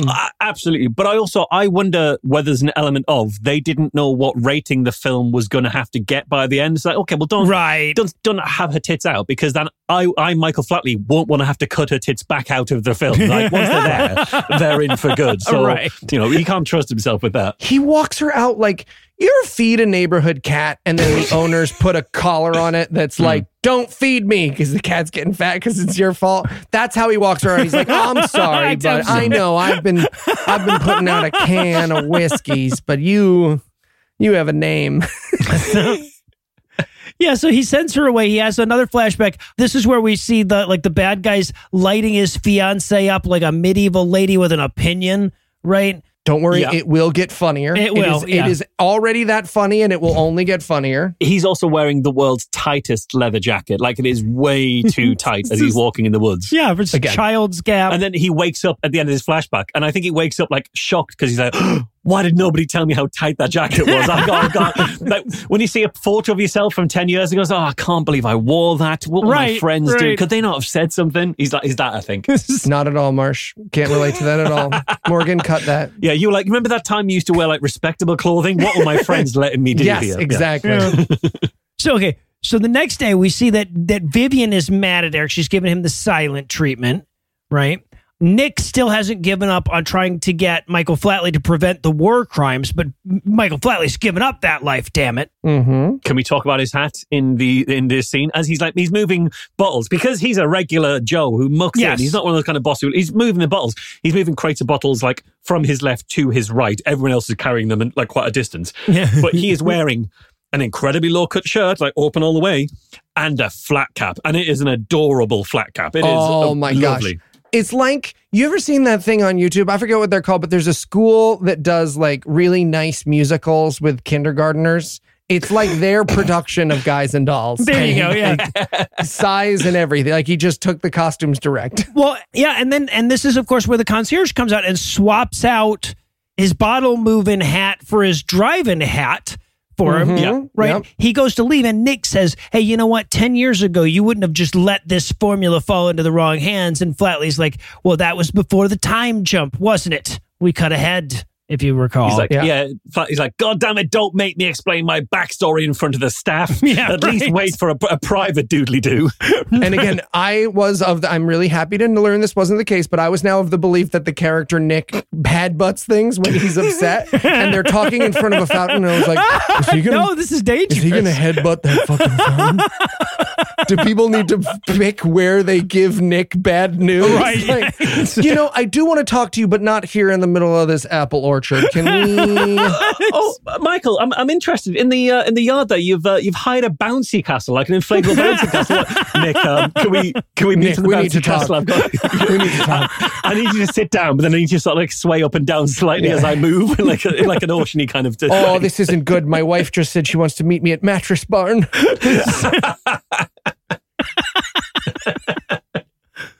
So Nick storms off. He's all very upset. Michael Flatley gets in his car, and just then Vivian jumps into the passenger seat, and she's like, drive, because she wants to escape from Quan, right? So they drive off. We see Quan, he has to like dinghy his way out to the big boat to tell Eric Roberts that Vivian escaped. And Eric Roberts is like, it doesn't matter. Nothing in this movie has consequences, so you're fine. Okay, what's happening right now on this boat, guys? So they've gone to the sea to do a bank transfer by internet, I think. That he's hacking? He's having to hack the fucking... He's got a South African hacker. Zell. The South African hacker's accent is incredible. I love a South African accent on a bad white guy. He's like, I can't do it with all the time, precious. It's lovely. I absolutely love it. They brought champagne and boat babes. Yes. And can I say heavy air quotes on the boat babes? These people were like, yeah, no, if you rent the boat, we will stand on it, but only if you don't leave the dock. And Michael Flatley was like, sold, boat babes. Yeah, right. I feel like they were working at the boat, like the place where rich people buy boats, and they were the sort of the thing to lure people into the boat. And Michael Flatley was like, I'll take the boat and the girls for an hour. Like, all right, fine, yes. Right. So they're on the boat. He's talking to his hacker, his South African hacker guy, and he's giving him like more generic bad guy talk. But so the hacker has to hack harder, right? Because he's threatening him. He's like, if you don't hack hacky enough, then I'm going to hack you up. And so the hacker types really fast. And can we just let the listeners be fully aware of Eric Roberts' other motivational technique when it comes to your hacker banker? If they're not working fast enough, what you need to do is just straddle them from behind and like slowly dry hump them, and that will really speed up. And in fairness, if I was that close to Eric Roberts, I would suddenly become an incredibly good hacker. Yeah, I was going to say, right. I'd somehow channel it somehow. Yeah, I could play concert piano if the alternative was being dry humped by Eric Roberts. So the hacker's like, yeah, so we did the hacking. And he's like, okay, so transfer this money from me. And he's like, oh, I can't do that because we don't have money in that account yet. And Eric Roberts is like, oh, all right, well, throw him off the boat. And so he has the henchmen throw the hacker off the boat. They're not moving at the time, right? Let's just be... And they're not far. No, like this guy could really just close. Swim back to the boat and go like, well, now my shoes are wet, you asshole. Yes, and he continues to participate in the conversation. He's like, oh, come on now, guys. Yeah, it's a prank. Yeah. And what I love about it is, that's just a very lighthearted prank. Then one of the other people in the boat's like, hey, you can't do a lighthearted prank like that. And Quan breaks his neck in an instant. Fucking breaks his neck! So the boat babes are just witnesses to murder now? Yes. Do we have to snap their necks? And over such a low stakes, he just like pushed the guy off into not that deep waters. Yes. Well, that is something worth breaking someone's neck to cover up. No one accuses Eric Roberts of breaking the pool rules because that would be disappointing someone. And I never disappoint anybody ever. In fairness, it is pool rules because he's also just heavy petted him as he was hacking. So that's he's true, broken 2 of the pool rules there. Right. At this point, he needed a stern talking to, yeah. So, okay. So then we cut to Flatley and Vivian walking on the beach discussing her backstory. We are halfway through this movie, 45 minutes into this movie at this point. Literally nothing has happened.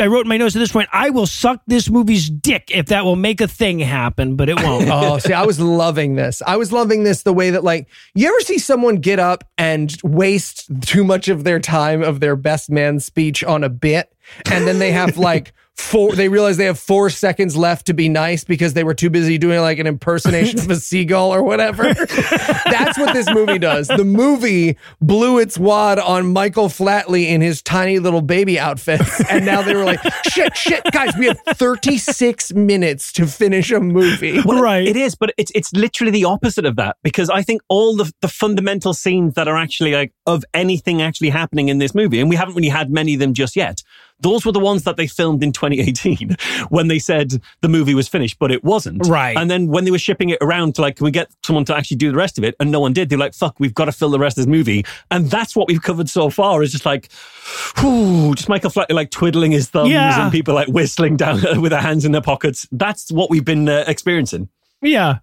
So, okay. But then they explain their backstory. She was still a spy with the agency and was tasked with keeping an eye on Eric Roberts and fell in love with him. Now she's going to marry him, right?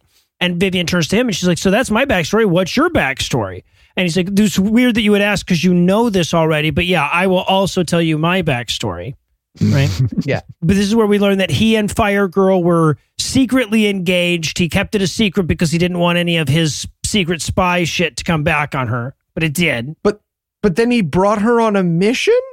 No, it's entirely unclear. Oh, was she kidnapped maybe? No fucking idea. It was bring your fiancé to spycraft day, and I really shouldn't have taken it as seriously. And when we see flashbacks, the mission does just look like a paintball game that got out of hand. That's what I feel the mission was. And the lines that they say to each other are so bad that it's hard for me to believe it wasn't bad on purpose. These are the actual lines these two people say. He says, I'll never forgive myself for that. And she says, you can't go on living without love. And then he says, in the bright, shining morning sun, it's getting late. It's like 2:30. It is. We can see the sun. Yes. It definitely isn't late. We watched the characters eat breakfast. We know the timeline. Right. Unless she marched angrily around that hotel for 6 to 8 hours. Yeah. Or like, how far from the hotel did they drive? Like, Barbados isn't that big. Have they like circumnavigated the island? He took her on like the tour, and this is where you can see dolphins actually sometimes. Yes. Certain times of the year, not all the time, but occasionally you get dolphins on here. So then he drives her back to the hotel. Now it is late, right? They get back to the hotel. Like he heard us. Yes. He heard the joke we wrote in our notes. He was like, it's fucking late. See, it's late. It's night. Or it's like he could only afford to hire the son for so long. It's like, the boat, the girls, and the son, they've got to go back to the shop within the hour. So we have to be pretty quick about this. Sorry, I spent all our son money on side boob, but it's okay. It's okay. We'll get it worked out. So she goes back in, he goes his way, she goes her way. Nick catches her as she goes back into the hotel, and we have this great exchange where he's like, your fiance's a war criminal, and she's like, no, he's not. And they just scream this in this crowded hotel lobby. Yeah, she couldn't talk before because she didn't want to give anything away to Nick. But now it's fine to have like a very loud, yelly argument in the middle of the bar. It's amazing. About what a fucking war criminal her boyfriend is. Yeah. Nick says the sentence, you have to get out. And the amount of syllables that this actor manages to work into the word It's beyond accent. It's beyond culture. It's a tone poem. You have to get his Irish accent is more offensive than yours at this point, Eli. Yes, He's absolutely. like putting you to shame. No question. Yes. Also, like, the reason Nick and Michael Flatley know her is because she was also a spy. So she was a spy assigned to spy on the bad guy and was like, well, this guy's story checks out. I'm going to marry him. Yes. That was the story we're meant to believe here. She's a shit spy. Oh, God, Nick says, this is probably the worst line in the movie, and I love it so goddamn much I want to embroider it on a fucking pillow. Nick says, you were with the agency, Viv. We used to stop the bad guys, not marry them. Feels like a very specific training you would have had to go through. That was the agency's motto. And you know what? I never thought it would come in useful. And here we are. Yeah. If only you'd learned Latin, Viv. So she storms off. A lot of people storm in this movie. I've never used storm as a verb more often in my fucking life. She storms off. Flatley storms on, and he's like, Nick, how dare you get onto her for marrying a fucking war criminal? Get out of here. And he's like, didn't I wander off in a rage in the last scene? And she's like, yeah, actually, now that you mention it, you did. What are you doing back here? You guys took 9 hours to drive around all of Barbados. I got snacky and came back. I had to take a shit. Yeah, I forgot my hat. I come back to the hat. So Viv goes back to her hotel room. Eric Roberts has left a fucking prom dress out for her, right? To change into. So she changes into it. Then she goes to a secret briefcase, right? And this is where she finds the MacGuffin, the hollow coin, which is like a fucking SD card or something. Right. In what world can we describe this as a secret briefcase? In that he's left it out on the bed, unlocked, right, with war yes. crimes. Yeah. Yes. It might as well be a box labeled war crimes. Yeah, it's a little less secure than Kanye West's passcode. Yes. Quick reminder, Kanye West's passcode is 000000. Amazing. So, all right, so she gets the MacGuffin and she starts walking around looking at it like, oh, this is very clearly a bad guy SD card. And just then Eric Roberts comes in and she has to act like nothing's up. So she sits there and we do that moment. And this is in every spy movie, right? Where the girl knows, but she can't let on that she knows yet, you know? Right. So he comes in behind her. He's wearing a robe with green glowy grid over black that would look out of place without vector graphic spaceships flying across it the whole fucking time. And I will say, usually these scenes are sort of characterized by suspense and ominous nature. This is more of is Eric Roberts going to throw up on this woman kind of suspense? It's throw up or sexually harass. Those are the two options. And he could waver either way. Yeah. Yeah. And you can really see her hoping for throw up in her eyes as she tries to get out of this scene. Yeah. She looks so upset by Eric Roberts touching her. And that just isn't acting. That's why it looks so convincing. Yeah, no, it's she is fantastic, not acting that. Right, yes. So he goes to take a shower. She's like, oh, I'm going to go get some water. And he says, have room service send it up. I'm like, have him send up fucking water, you overprivileged fucks? Jesus. Hello? One sink, please.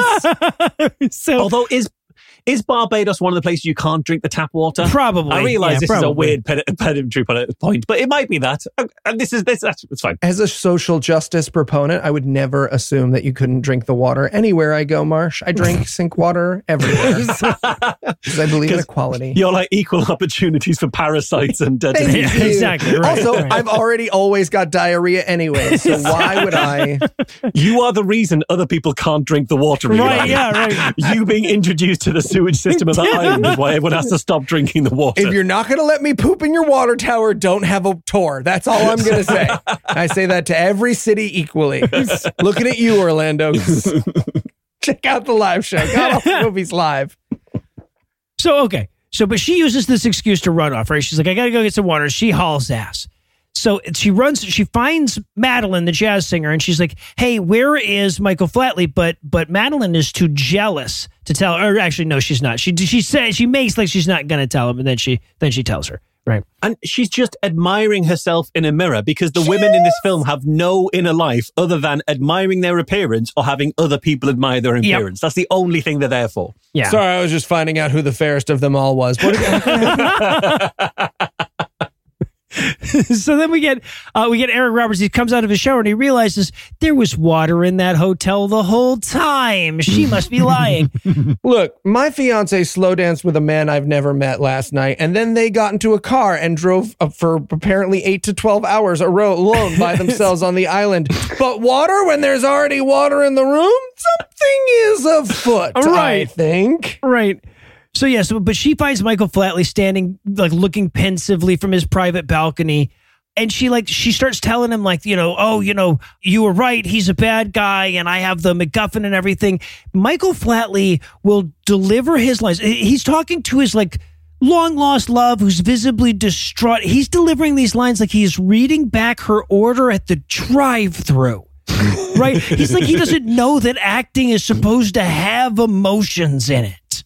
You know when someone catches you on your way to the bathroom and you don't want to be like, sorry, I have to shake a big old shit right now. So you try to do a quick version of the conversation. That's how Michael Flatley acts in this scene. Sort of like, yeah, well, mini discs are as mini discs do. You know what I'm saying? Oh man, Vindaloo curry, right? Why would I choose a curry right now? But she shows Victor the memory card and she's like, this is the MacGuffin. And he says, that holds the formula that could kill millions of people. But, and then of course, the thing to do then would be destroy it, right? Yes. Just to get it wet, put a magnet there, set it aflame or something, whatever. But at this point, she's like, I can't believe I was such a fool to get involved with him. I need you to take this formula and get rid of it. And he's like, oh, I don't want to get involved. And this is incredible to me. He still doesn't want to get involved. We are 2/3 of the way through his vanity project where he's a super secret spy and he still hasn't done anything. And when presented with an opportunity to do something, he's like, no, it feels too active. I just want to stick out, I've got to be honest. I've been wearing tap shoes the entire film. They've had to edit them all out, but I don't want to ruin them by crushing a mini disc. So... So yeah, and then I'm sorry for just repeatedly reading this movie's script to you, but it's so bad you have to hear it to believe that it's really this bad. He says, Vivian, I have no strength left to fight. And she says, Victor, you have strength left in you. I feel it. You're the only one who can stop this. You are 25 years of standing ovations, Michael Flatley. Don't you tell me. Oh, Jesus Christ. But anyone with a strong magnet, as you say, could stop this. Anybody could, she could stop this. She could just destroy the mini disc and it's done right now. Just just close your hand hard and the whole movie is over. Yeah. So, but then Madeline, the jazz singer, sees them and he sees Michael Flatley kiss her. And she jealously harumphs away and tells Eric Roberts on them. And I do like that the stakes going on here is that the woman 1/3 of Michael Flatley's age is jealous that the woman 1/2 of Michael Flatley's age gets to kiss him and she doesn't. That's the maths that we're working out there. Right. And so they go to the even older Eric Roberts and he grabs his henchies to go get Michael Flatley once and for all. And I guess a less savvy viewer could believe something was about to happen. So we're going to take advantage of that misapprehension long enough to take a quick break. But first, let me give Act 3 the hard sell. Will more nearly naked women of 1/3 of his age throw themselves at Michael Flatley? Will every scene from this point on be dumber than the last one? Will we ever find out what it is that the Blackbird was supposed to be good at? No, yes, and sort of, which should be plenty to keep you here for the action-inferred conclusion of... Blackbird. Action inferred is amazing. I was really proud of that one. That's incredible. So this is the file? Yes, sir. You'll have it in 24 hours. Perfect. Show the man out. Yes, sir. And Mr. Bankson? Yes? Don't disappoint me. Okay. I wasn't planning to. Good. Sorry. Yes, Mr. Bankson. It's just like a crazy, shitty way to end a meeting. I'm sorry. You should be. What does that even mean? Don't disappoint me. Well, it's like a threat. I'm threatening you. I picked up that it's a threat, but we're terrorists, right? I get that I'm going to get murdered if I mess up. It's just you're creating. You're like creating a hostile work environment. Hostile work environment. Thank you, Giant Seriously, Bodyguard. Ollie, you too. Honestly, I've been wanting to talk to you about this myself, boss. Guys, we are evil war crime terrorists. Right. But I'm just saying we could be evil war crime terrorists, not in a hostile work environment. Exactly. Have you read Who Moved My Cheese? I'm going to kill both of you. Yeah, we've heard. Yeah, hasn't read Who Moved My Cheese. Hasn't read Who Moved My Cheese.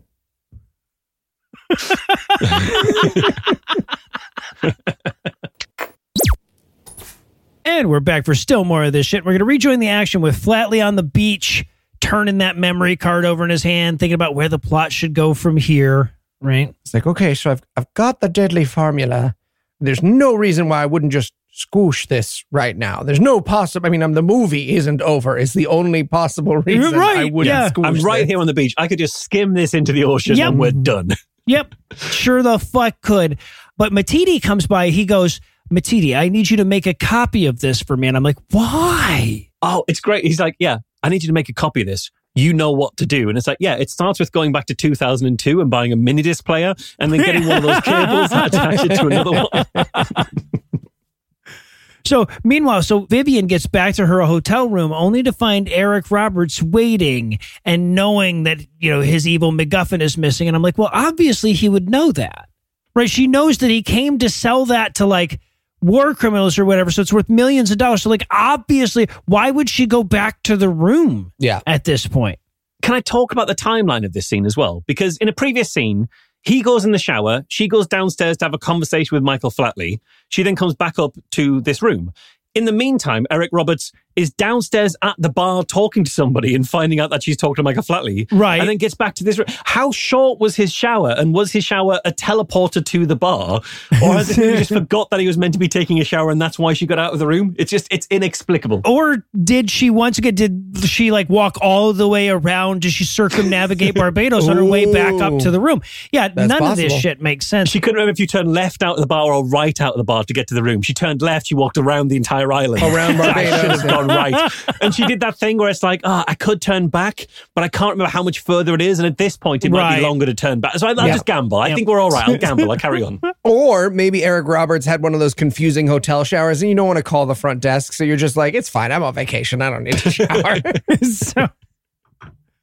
So he tries to do this like menacing line, but of course it's Michael Flatley writing the script. So it's just random, do you think I'm a bad man kind of nonsense that it goes on for 3 or 4 minutes. Am I a bad man or am I just? Which is like, it's what like an English Google translator would say of a good line in a movie.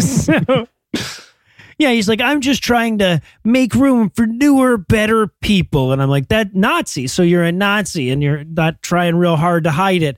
Which is weird because Michael Flatley disagrees with him. And I don't know where we are here. Well, so I think that's Michael Flatley trying to be like, he's like, well, all the best villains are villains that you can sympathize with. So what if this one's a Nazi eugenicist? Yeah. The immigrants are coming to take our jobs. But now Eric Roberts has to go meet Ahmed for dinner. And this is going to be really, really awkward, right? Because he's supposed to give Ahmed the disc, which he doesn't have. And he has told Ahmed in no uncertain terms that he never disappoints anyone ever. Anyone ever. So he goes to the dinner and there's this great exchange where he goes, where's the money? And Ahmed goes, well, I thought, and Eric Roberts cuts him off and goes, oh, you thought? Well, then the deal's off. I'm keeping my MacGuffin, which I totally have. You don't know. I have it right here. Look, I'm hand closed and I'll just wave it and then I'll put it right back here in my and then pocket. I'm just back in my pocket now. Yeah. Okay. No. Don't insult me again, sir. But he tells Ahmed, he's like, I'm not going to give it to you. Your boss has to come get it now. We'll go one bad guy up the chain of command. And Ahmed's like, well, fine. And he storms off.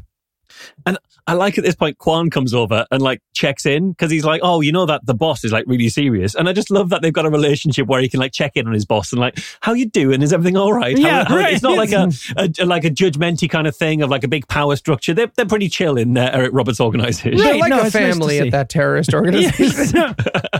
And then we cut now this is a scene that I would normally leave out of the review. We cut to Nick drunkenly stumbling around the town, thinking about the backstory. Apparently he was there as well when Michael Flatley's fiance got killed. Oh yeah, he trips and falls into Michael Flatley's flashback. Yeah, oh no, I fall into the flashback. Right, yeah. So he wanders around in the flashback for a minute, and normally I would leave that out, but what that scene normally would be doing in a movie is establishing why Nick won't be there later.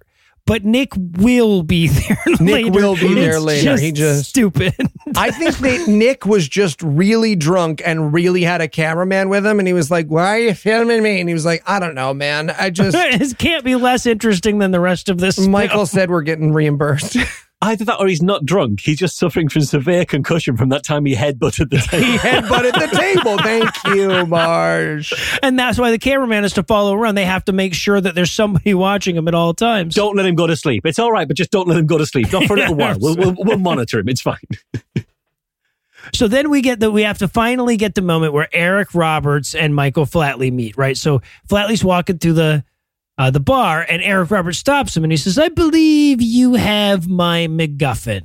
Oh, I love this so much because Eric Roberts stops him by going, "Victor Blackley." And Flatley turns around and goes, "I'm Victor Blackley." It's like, yeah, that's why he said the name. He wasn't like calling it out like it's like there's a taxi for Victor Blackley in the trailer. Victor Blackley? Anyone? Victor Blackley? He was addressing you. I've actually just been saying random combinations of names.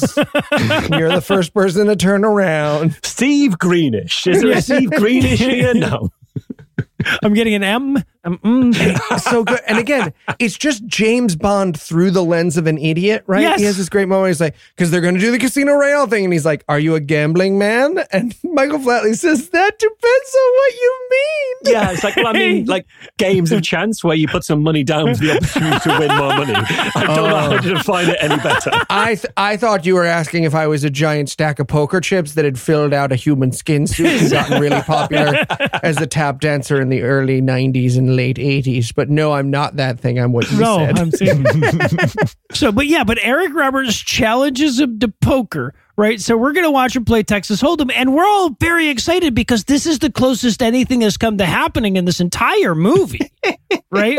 And everything. I'm so sad Heath isn't here because everything about this poker is hilariously wrong. Yes. The guy who is the dealer will later be a player. Yep.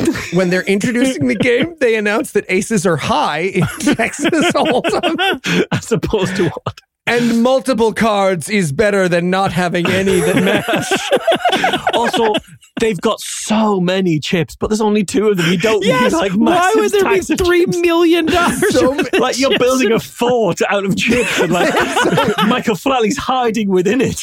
There's so many chips, and they're different shapes. Like he's got rectangle ones in the action shots, but the circle ones are the set dressing. It's the best. Oh, I forgot my favorite part. Sorry.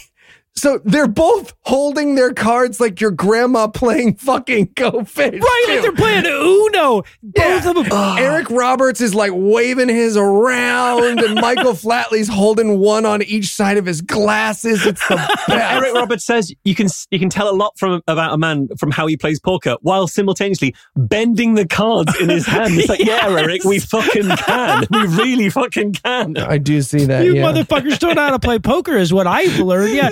And the whole time, like, they're trying to Hannibal Lecter each other, right? Like, Eric Roberts is like, "I can tell by how hard you press your cards together that you're a forceful man," and all this dumb fucking shit. That goes on for so goddamn long. Oh, there's a line Eric Roberts says about Michael Flatley was like, "Well, you clearly want to be seen as intelligent," which would denote a rather narcissistic personality. And I said, yeah, they do say, "Write what you know, Michael Flatley." He's got it. You're getting it, baby. And I love the third guy at the table because, yeah, he's the dealer at times and sometimes the player. And I love it when he's a player because I just want him to be like, just cut him like rolling his eyes as the 2 like twats either side of him keep engaging in this like banter and badinage. And he's like, just fucking play it. He just keeps calling cards off the table, and they just keep having to fall cards off the. They're literally. He's literally holding the cards up to his eyes right now and saying, "I'm an alien bug. I'm an alien bug." What the fuck is happening? There's this moment where like he sees Eric's bet, and then after putting his chips in, he says raise, but then he doesn't raise. It's so wrong. It's so stupid. And at one point, the blind is 2,000. They've all put 2,000 in, and then he raises 40,000, which like that's way more than that's in the pot. They wouldn't let you do that. Come on. I raise you $8 billion. No, you don't. You can't, dude. Yeah, but they're bantering this entire time. At one point, Eric Roberts says, "You're nothing but a washed-up, failed secret agent masquerading as a hotel owner." And I'm like, well, he owns a real hotel. I mean, that is a... you guys are sitting in the... And the poor fucking soundtrack, it's just doing its best to add gravitas to this fucking 12-year-old's rendering of a James Bond pre-action sequence. And my favorite thing about this bit, because we'll come back to the game. I didn't know we'd come back to the game. My favorite thing is like Eric Roberts puts a bet in and Michael Flatley folds. And like, then we cut away. And it's like, we haven't even seen the front of a single card. No. Fold. Well played, my friend. Nope. Just normal played. So we check on Matiti and the concierge. They're like looking for Vivian now. So Matiti sneaks into Vivian's room, but Quan gets the drop on him, right? So we see that. We cut back to the poker table because we're not just going to get him folding. He wins eventually too. There's this great stupid fucking moment where they go to show their cards and he's got 3 queens, Michael Flatley does. And the audience, and there is an audience, everyone in the hotel is now gathered around to watch these 2 men play Texas Hold'em. The audience gasps at 3 queens. There's like a 1 in 200 chance, or 1 in like 100 chance or something about have that. It's like everyone has that if you play that for long enough. It's not that interesting. Are those playing cards? Rabble. Is that Michael Flatley? But Eric Roberts has a flush at that moment, so he ends up winning. Right. And then he's like, also, didn't your fiance get burned up in your backstory? Didn't that happen too? Yes, Got him. How can you feel so good about cards when your fiance is dead? Ooh, sick burn. Sick burn. Yeah. Sick burn is what she died of, actually. Yeah. She died from a sick burn. But Flatley's got more tricks up his sleeve. He hasn't tried the old having better cards trick. So he uses that on the last hand. He goes all in and he wins. And it's so stupid because they both go all in and the lady's like, show your cards. And Eric Roberts shows his cards and he's like, I have a monologue. And the poker lady's like, of course you're allowed to do your monologue before you turn over your cards. Go ahead. Also, slow roll your cards 1 at a time because nobody around the table is going to be bothered by you putting your cards down 1 at a time. Yeah. And then poker is over. Poker's over. The end poker. You're just allowed to leave. Yep. He won at the poker. And then just then the concierge lady comes and she's like, hey, I need you for a scene in the next room. And he's like, oh, is it going to be an action scene? She's like, none of them are going to be action scenes, man. Calm the fuck down. Okay. Hey, we get 1. We get half an action scene. It's we get half an action scene. We get 1/13 of an action scene. So, but they got to go check on Matiti. Matiti has been shot. Matiti is dead in a little circle on the ground. Like clearly they angled it. They waited for him to get to the right spot to shoot him to make this work, right? Right. Or they shot him and then dragged him into an antechamber to be like, this is dramatic. Let's put him here. Right. Like a ritual thing. Like, oh yeah, he's got to die in the middle of the circle, otherwise the devil won't count. Come We don't get points if he dies out here. Yeah. So you're right. So, but Matiti has the 2 memory cards. So, right, so Flatley's like, you are my great friend, but honestly, I really just need these 2 memory cards from your now corpse. I have 2 of these cards and I don't know what to do with them. Right. Why did they kill him if not for the memory cards? Yeah. Because they went to that room looking for the memory cards. A guy walks into that room. They killed him. They didn't go like, do you want to just like raffle his pockets a bit in case there's anything in there that is like the memory cards we're looking for? Because if they do that, right, film over, the apocalypse wins. Yeah. So we cut to the bar. Victor and the concierge chick, they're drinking to the memory of Matiti. Madeline Shurisar, she walks up and she's like, I'm so sorry that I told the bad guys where you were and then they came and killed Matiti. And he's like, no, I knew you were the rat. I forgive you understand. Now. Matiti was the most killable of my former comrades who is now my butler. Yes. Yeah, he's like, look, there's only 2 black guys in the film. At least one of them had to die. We'll take bets on whether the other guy will survive. Oh, yeah, here he comes right now. Here he comes to die. So Quan comes in and he yells, Blackbird! And we're like, oh, fuck yeah, Blackbird. If you don't think the 5 of us cheered loudly in the cinema when he went, Blackbird! Oh, fuck you do not know us. I cheered in my living room. Right? I called Eli and cheered on the phone. Yeah. So yeah, it's time for Michael Flatley to kick a little ass. Yes, we will get to finally see the fight choreography of the film. It is, and you might want to write all this down, right, left, right. Yep, right, left, right. But Here's the thing, Michael Flatley, this is your movie. You get to win the fight however you want. Why did Michael Flatley choose, and then I punch him a bunch while he's down? Yes. Yeah, I punch him to death while he's prone on the floor. It's not like, I got him with such a big shot, like a big uppercut that I've like killed him and I didn't mean to kill him. It's like, no, he's down and now I will beat him to a bloody pulp. I'll kill him. I'll beat him to death on the ground. Yeah, right. And they like, one of the guys walks up, Nick walks up and like checks for a pulse and he's like, nah, that guy's dead, actually. And he's like, you bet your ass you punched him so good. And seriously, no dancing. I was so ready for a dance. Let's be clear. Let's be honest. Let's be radically vulnerable. If they had had a dance fight just now, this is the best movie ever made.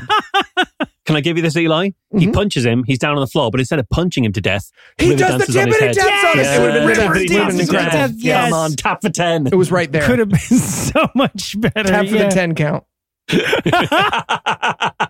Well done, sir. But Quan is dead because of how very hard Victor punches. And then Flatley goes out to the pier to look out over the sunset and ruminate about his dead fiance more. Yeah. This is where he tries to give it a good cry. He goes for his Oscar here. But like, we flash back through different things he's seen. We flash back to the fiance. That makes sense. He flashed back through a few other things. We flash back to Maddie the singer in her little thong. Yes. Which, like, that wasn't a pivotal part of his life. It's just like you want to get your money's worth for that shot, Michael Flatley. No, I remember that side boob. It was important. It was as important as when they lit my fiance on fire. Right, yes. So yes, but he wakes up on the beach. Apparently, he killed a man in his own bar that he owns. Then he walked off and passed out on a beach 15 feet away. I guess that's just like, white man in a predominantly black country privilege, right? So I guess that does make sense. So, but then, okay. Then he justifies his inclusion in god-awful movies. He storms off to the church to confess his sins after all. Mm-hmm. And he says, and I quote, "Bless me, Father, for I have sinned, and I'm about to sin again." And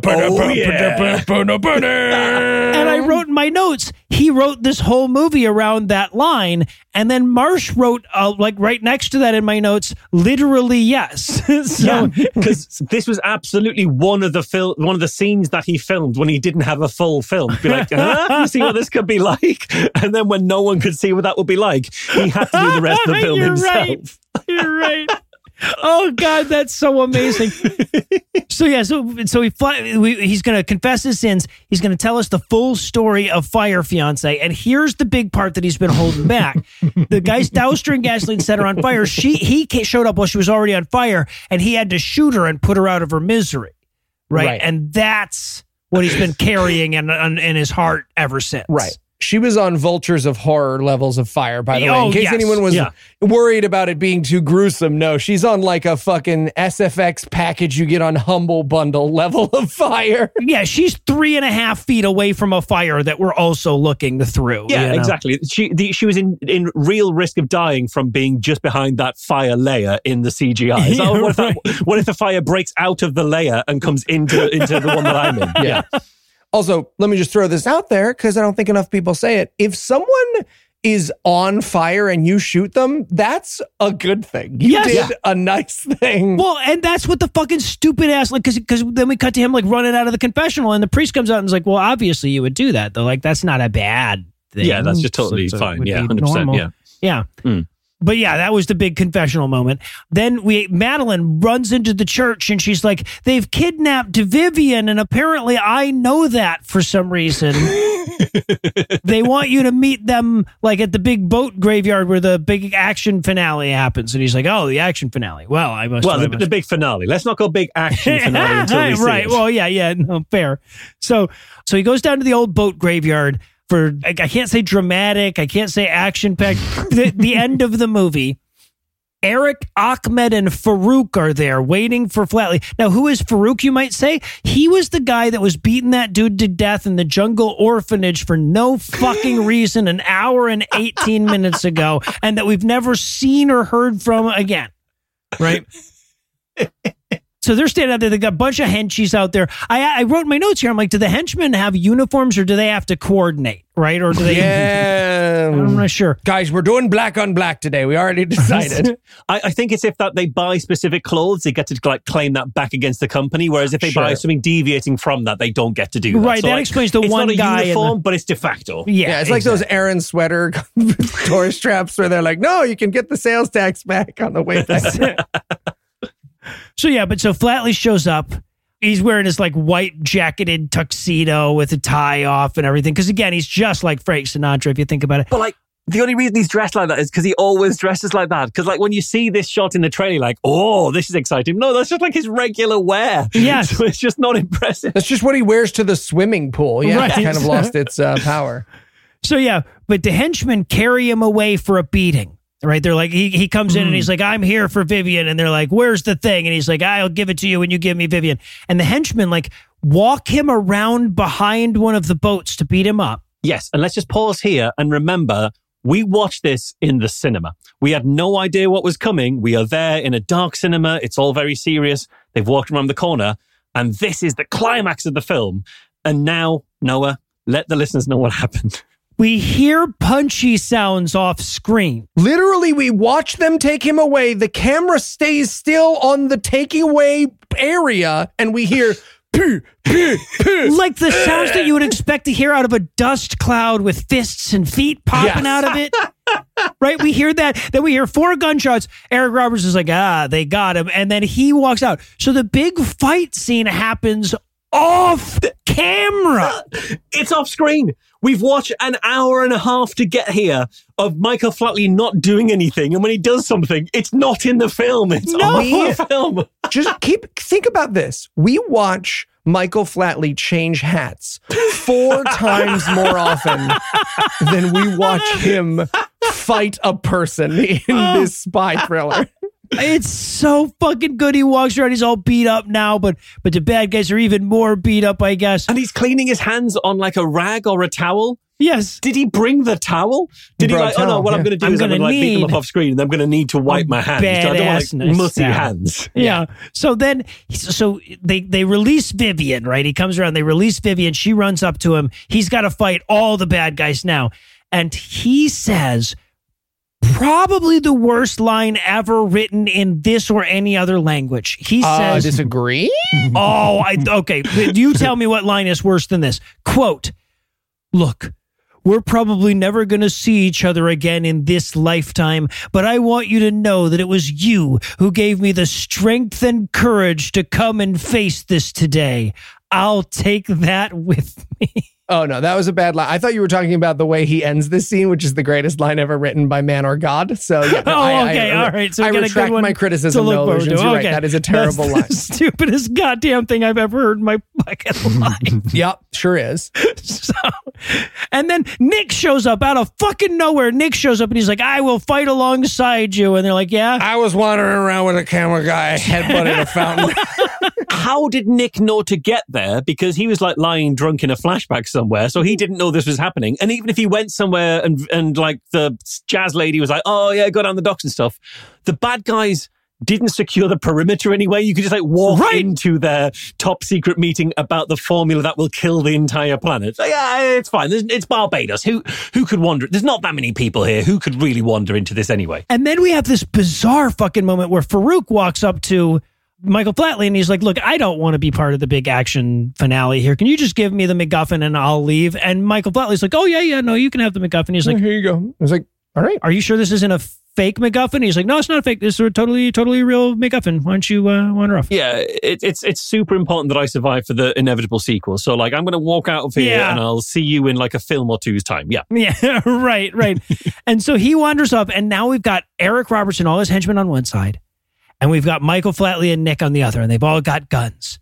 And we're like, oh, are we going to have a great big shootout to end this movie? Are we going to get one action sequence at least right here at the very end? Are they at least going to dive behind a pile of something and pew at each other? No. Nope. They're all going to just pull their fucking guns out and all shoot at each other at once. And all the bad guys are going to miss and the good guys are going to hit. And the movie will be over 4 seconds later. But not before Michael Flatley says, "Shall we dance?" Oh, you're right. Yes. I laughed so loud. Anna came upstairs and was like, "Hey, you got shot? What happened?" I was like, "Sorry." Michael Flatley made a movie and then decided that the peak conclusion of it would be him being like, he honestly might have been like 25 years of standing ovations and it would have been as funny as what they did. But yeah, they eight-year-olds playing cops and robbers. Unathletic 8-year-olds playing cops and robbers. There's not even a dive roll. Yeah, it's pew, pew, pew. I definitely got you. You died. I got you. I got you. You did die. You did die. Yeah. Yes. They all just stand at point blank range and they shoot each other. All the bad guys fall down. We get this all from a fucking overhead shot too, which is amazing. All the bad guys fall down. That is the end of the action finale of this goddamn spy movie. It's so good. Let's hear Mac the Knife again, everybody. Yes, one more time with the lip sync. So we go back to the bar to wrap things up. They use the same fucking song. I mean, they don't even give us a new song. Again. Right, because I think this actress sang this song, maybe not live. I think she's lip syncing. I think it's her voice, though. And I think she had it in her contract that she gets 2 full singing scenes for every standing around in her underwear scene. I think that's what this is. So we pan around. Nick has a new beautiful woman hanging all over him. We haven't met her yet. There's just a new one. And then we get the bad guys. They're checking the formula. And wouldn't you know it, it's fake. And they're very angry. And then we go back to London, right? Where good guy lady I guess she was in the fucking funeral scene, right? And we haven't seen her since. I don't know whether she also randomly turned up to the Barbados hotel as one of the characters or whether this is a totally different lady. Because I think it's a different lady. The women they're all the same age, similar appearance, and no distinguishing characteristics because they're not developed as characters because Michael Flatley doesn't see women as rounded human beings. Right. So it's just there's a dark-haired lady and there's another dark-haired lady who may be the same lady. I don't care. It doesn't matter. They're not important. They've got boobs. They're sometimes in heels. That's all that you need to know about them. Yeah. There you go. And then we check back in on Flatley's mansion. He's wearing another jauntily tilted hat, right? And this is when Vivian shows up at his house unexpectedly, and she brought a suitcase. And it's lovely when women do that, when they show up at your place with a suitcase and they haven't told you they're coming. No, you can auction it off at the same time as your house. It's very useful. Maybe she didn't bring the suitcase. Maybe she came to collect it. She bought it. She bought it in the auction. Could have been. All right, well, clearly he's making us wait for the sequel for the big river dance fight. But hey, I'll tell you what. We're fucking here for it, Michael. We are I am teased. So I guess that's going to do it for our review of Blackbird, but that's not going to do it for the episode just yet because we still need to loop back around and do this again next week. So Eli, tell us what's on deck. Well, Noah, we'll once again be jumping into the cinematic universe of the Wright family, makers of such excellent films as The Bible, The Badge, and Bigfoot. But this is a true story. No, it's not. We'll be watching The Exorcism in Amarillo. Oh my God, you give me Blackbird this week and the Wright family next week? I'm so spoiled. This has been such a good year. We're pulling out the stops this year, baby. Right. 2024, it's our year. So with that to look forward to, we're going to bring episode 440 to a merciful close. Once again, a huge thanks to Michael Marshall for helping us out this week. Be sure to check the show notes for links to his other shows if you'd like more Marsh in your life. And perhaps even huger thanks to all the Patreon donors that help make the show go. If you'd like to count yourself among their ranks, you can make a per episode donation at patreon.com/godawful and thereby earn early access to an ad-free version of every episode. You can also help a ton by leaving a 5-star review and by sharing the show on all your various social media platforms. If you enjoyed this show, be sure to check out our sibling shows, The Scathing Atheist, Citation Needed, D&D Minus, and The Skeptic, available wherever podcasts live. If you have questions, comments, or cinematic suggestions, you can email godawfulmovies@gmail.com. Tim Robertson takes care of our social media. Our theme song is written and performed by Ryan Slattery and People Drafts on Mars. All the other music was written and performed by our audio engineer, Morgan Clark, and was used with permission. Thanks again for giving us a chunk of your life this week. For Heath Enright and Eli Bostic, I'm No Illusions. Promise to work harder, earn another chunk next week. Until then, we'll leave you with a Breakfast Club close. Michael Flatley went on to win a Nobel Prize in Physics for his pioneering work in hat angular jauntiness. Well, it was a Nobel Prize. It's one that he started himself. Madeline went on to regain her dignity doing some porn or something. Blackbird 2 took place entirely off camera. However, the Irish government is still paying for it.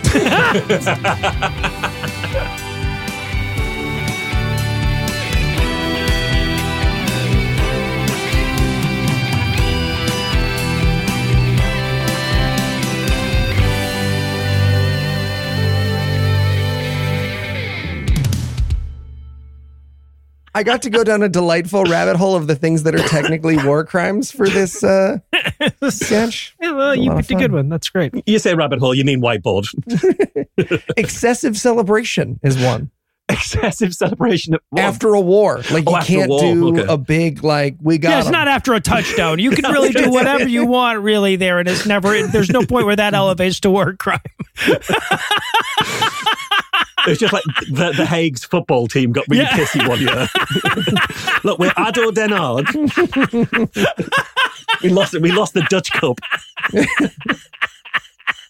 You guys were real jerks about it. Just like the Nazis. The preceding podcast was a production of Puzzle in a Thunderstorm, LLC, copyright 2024, all rights reserved.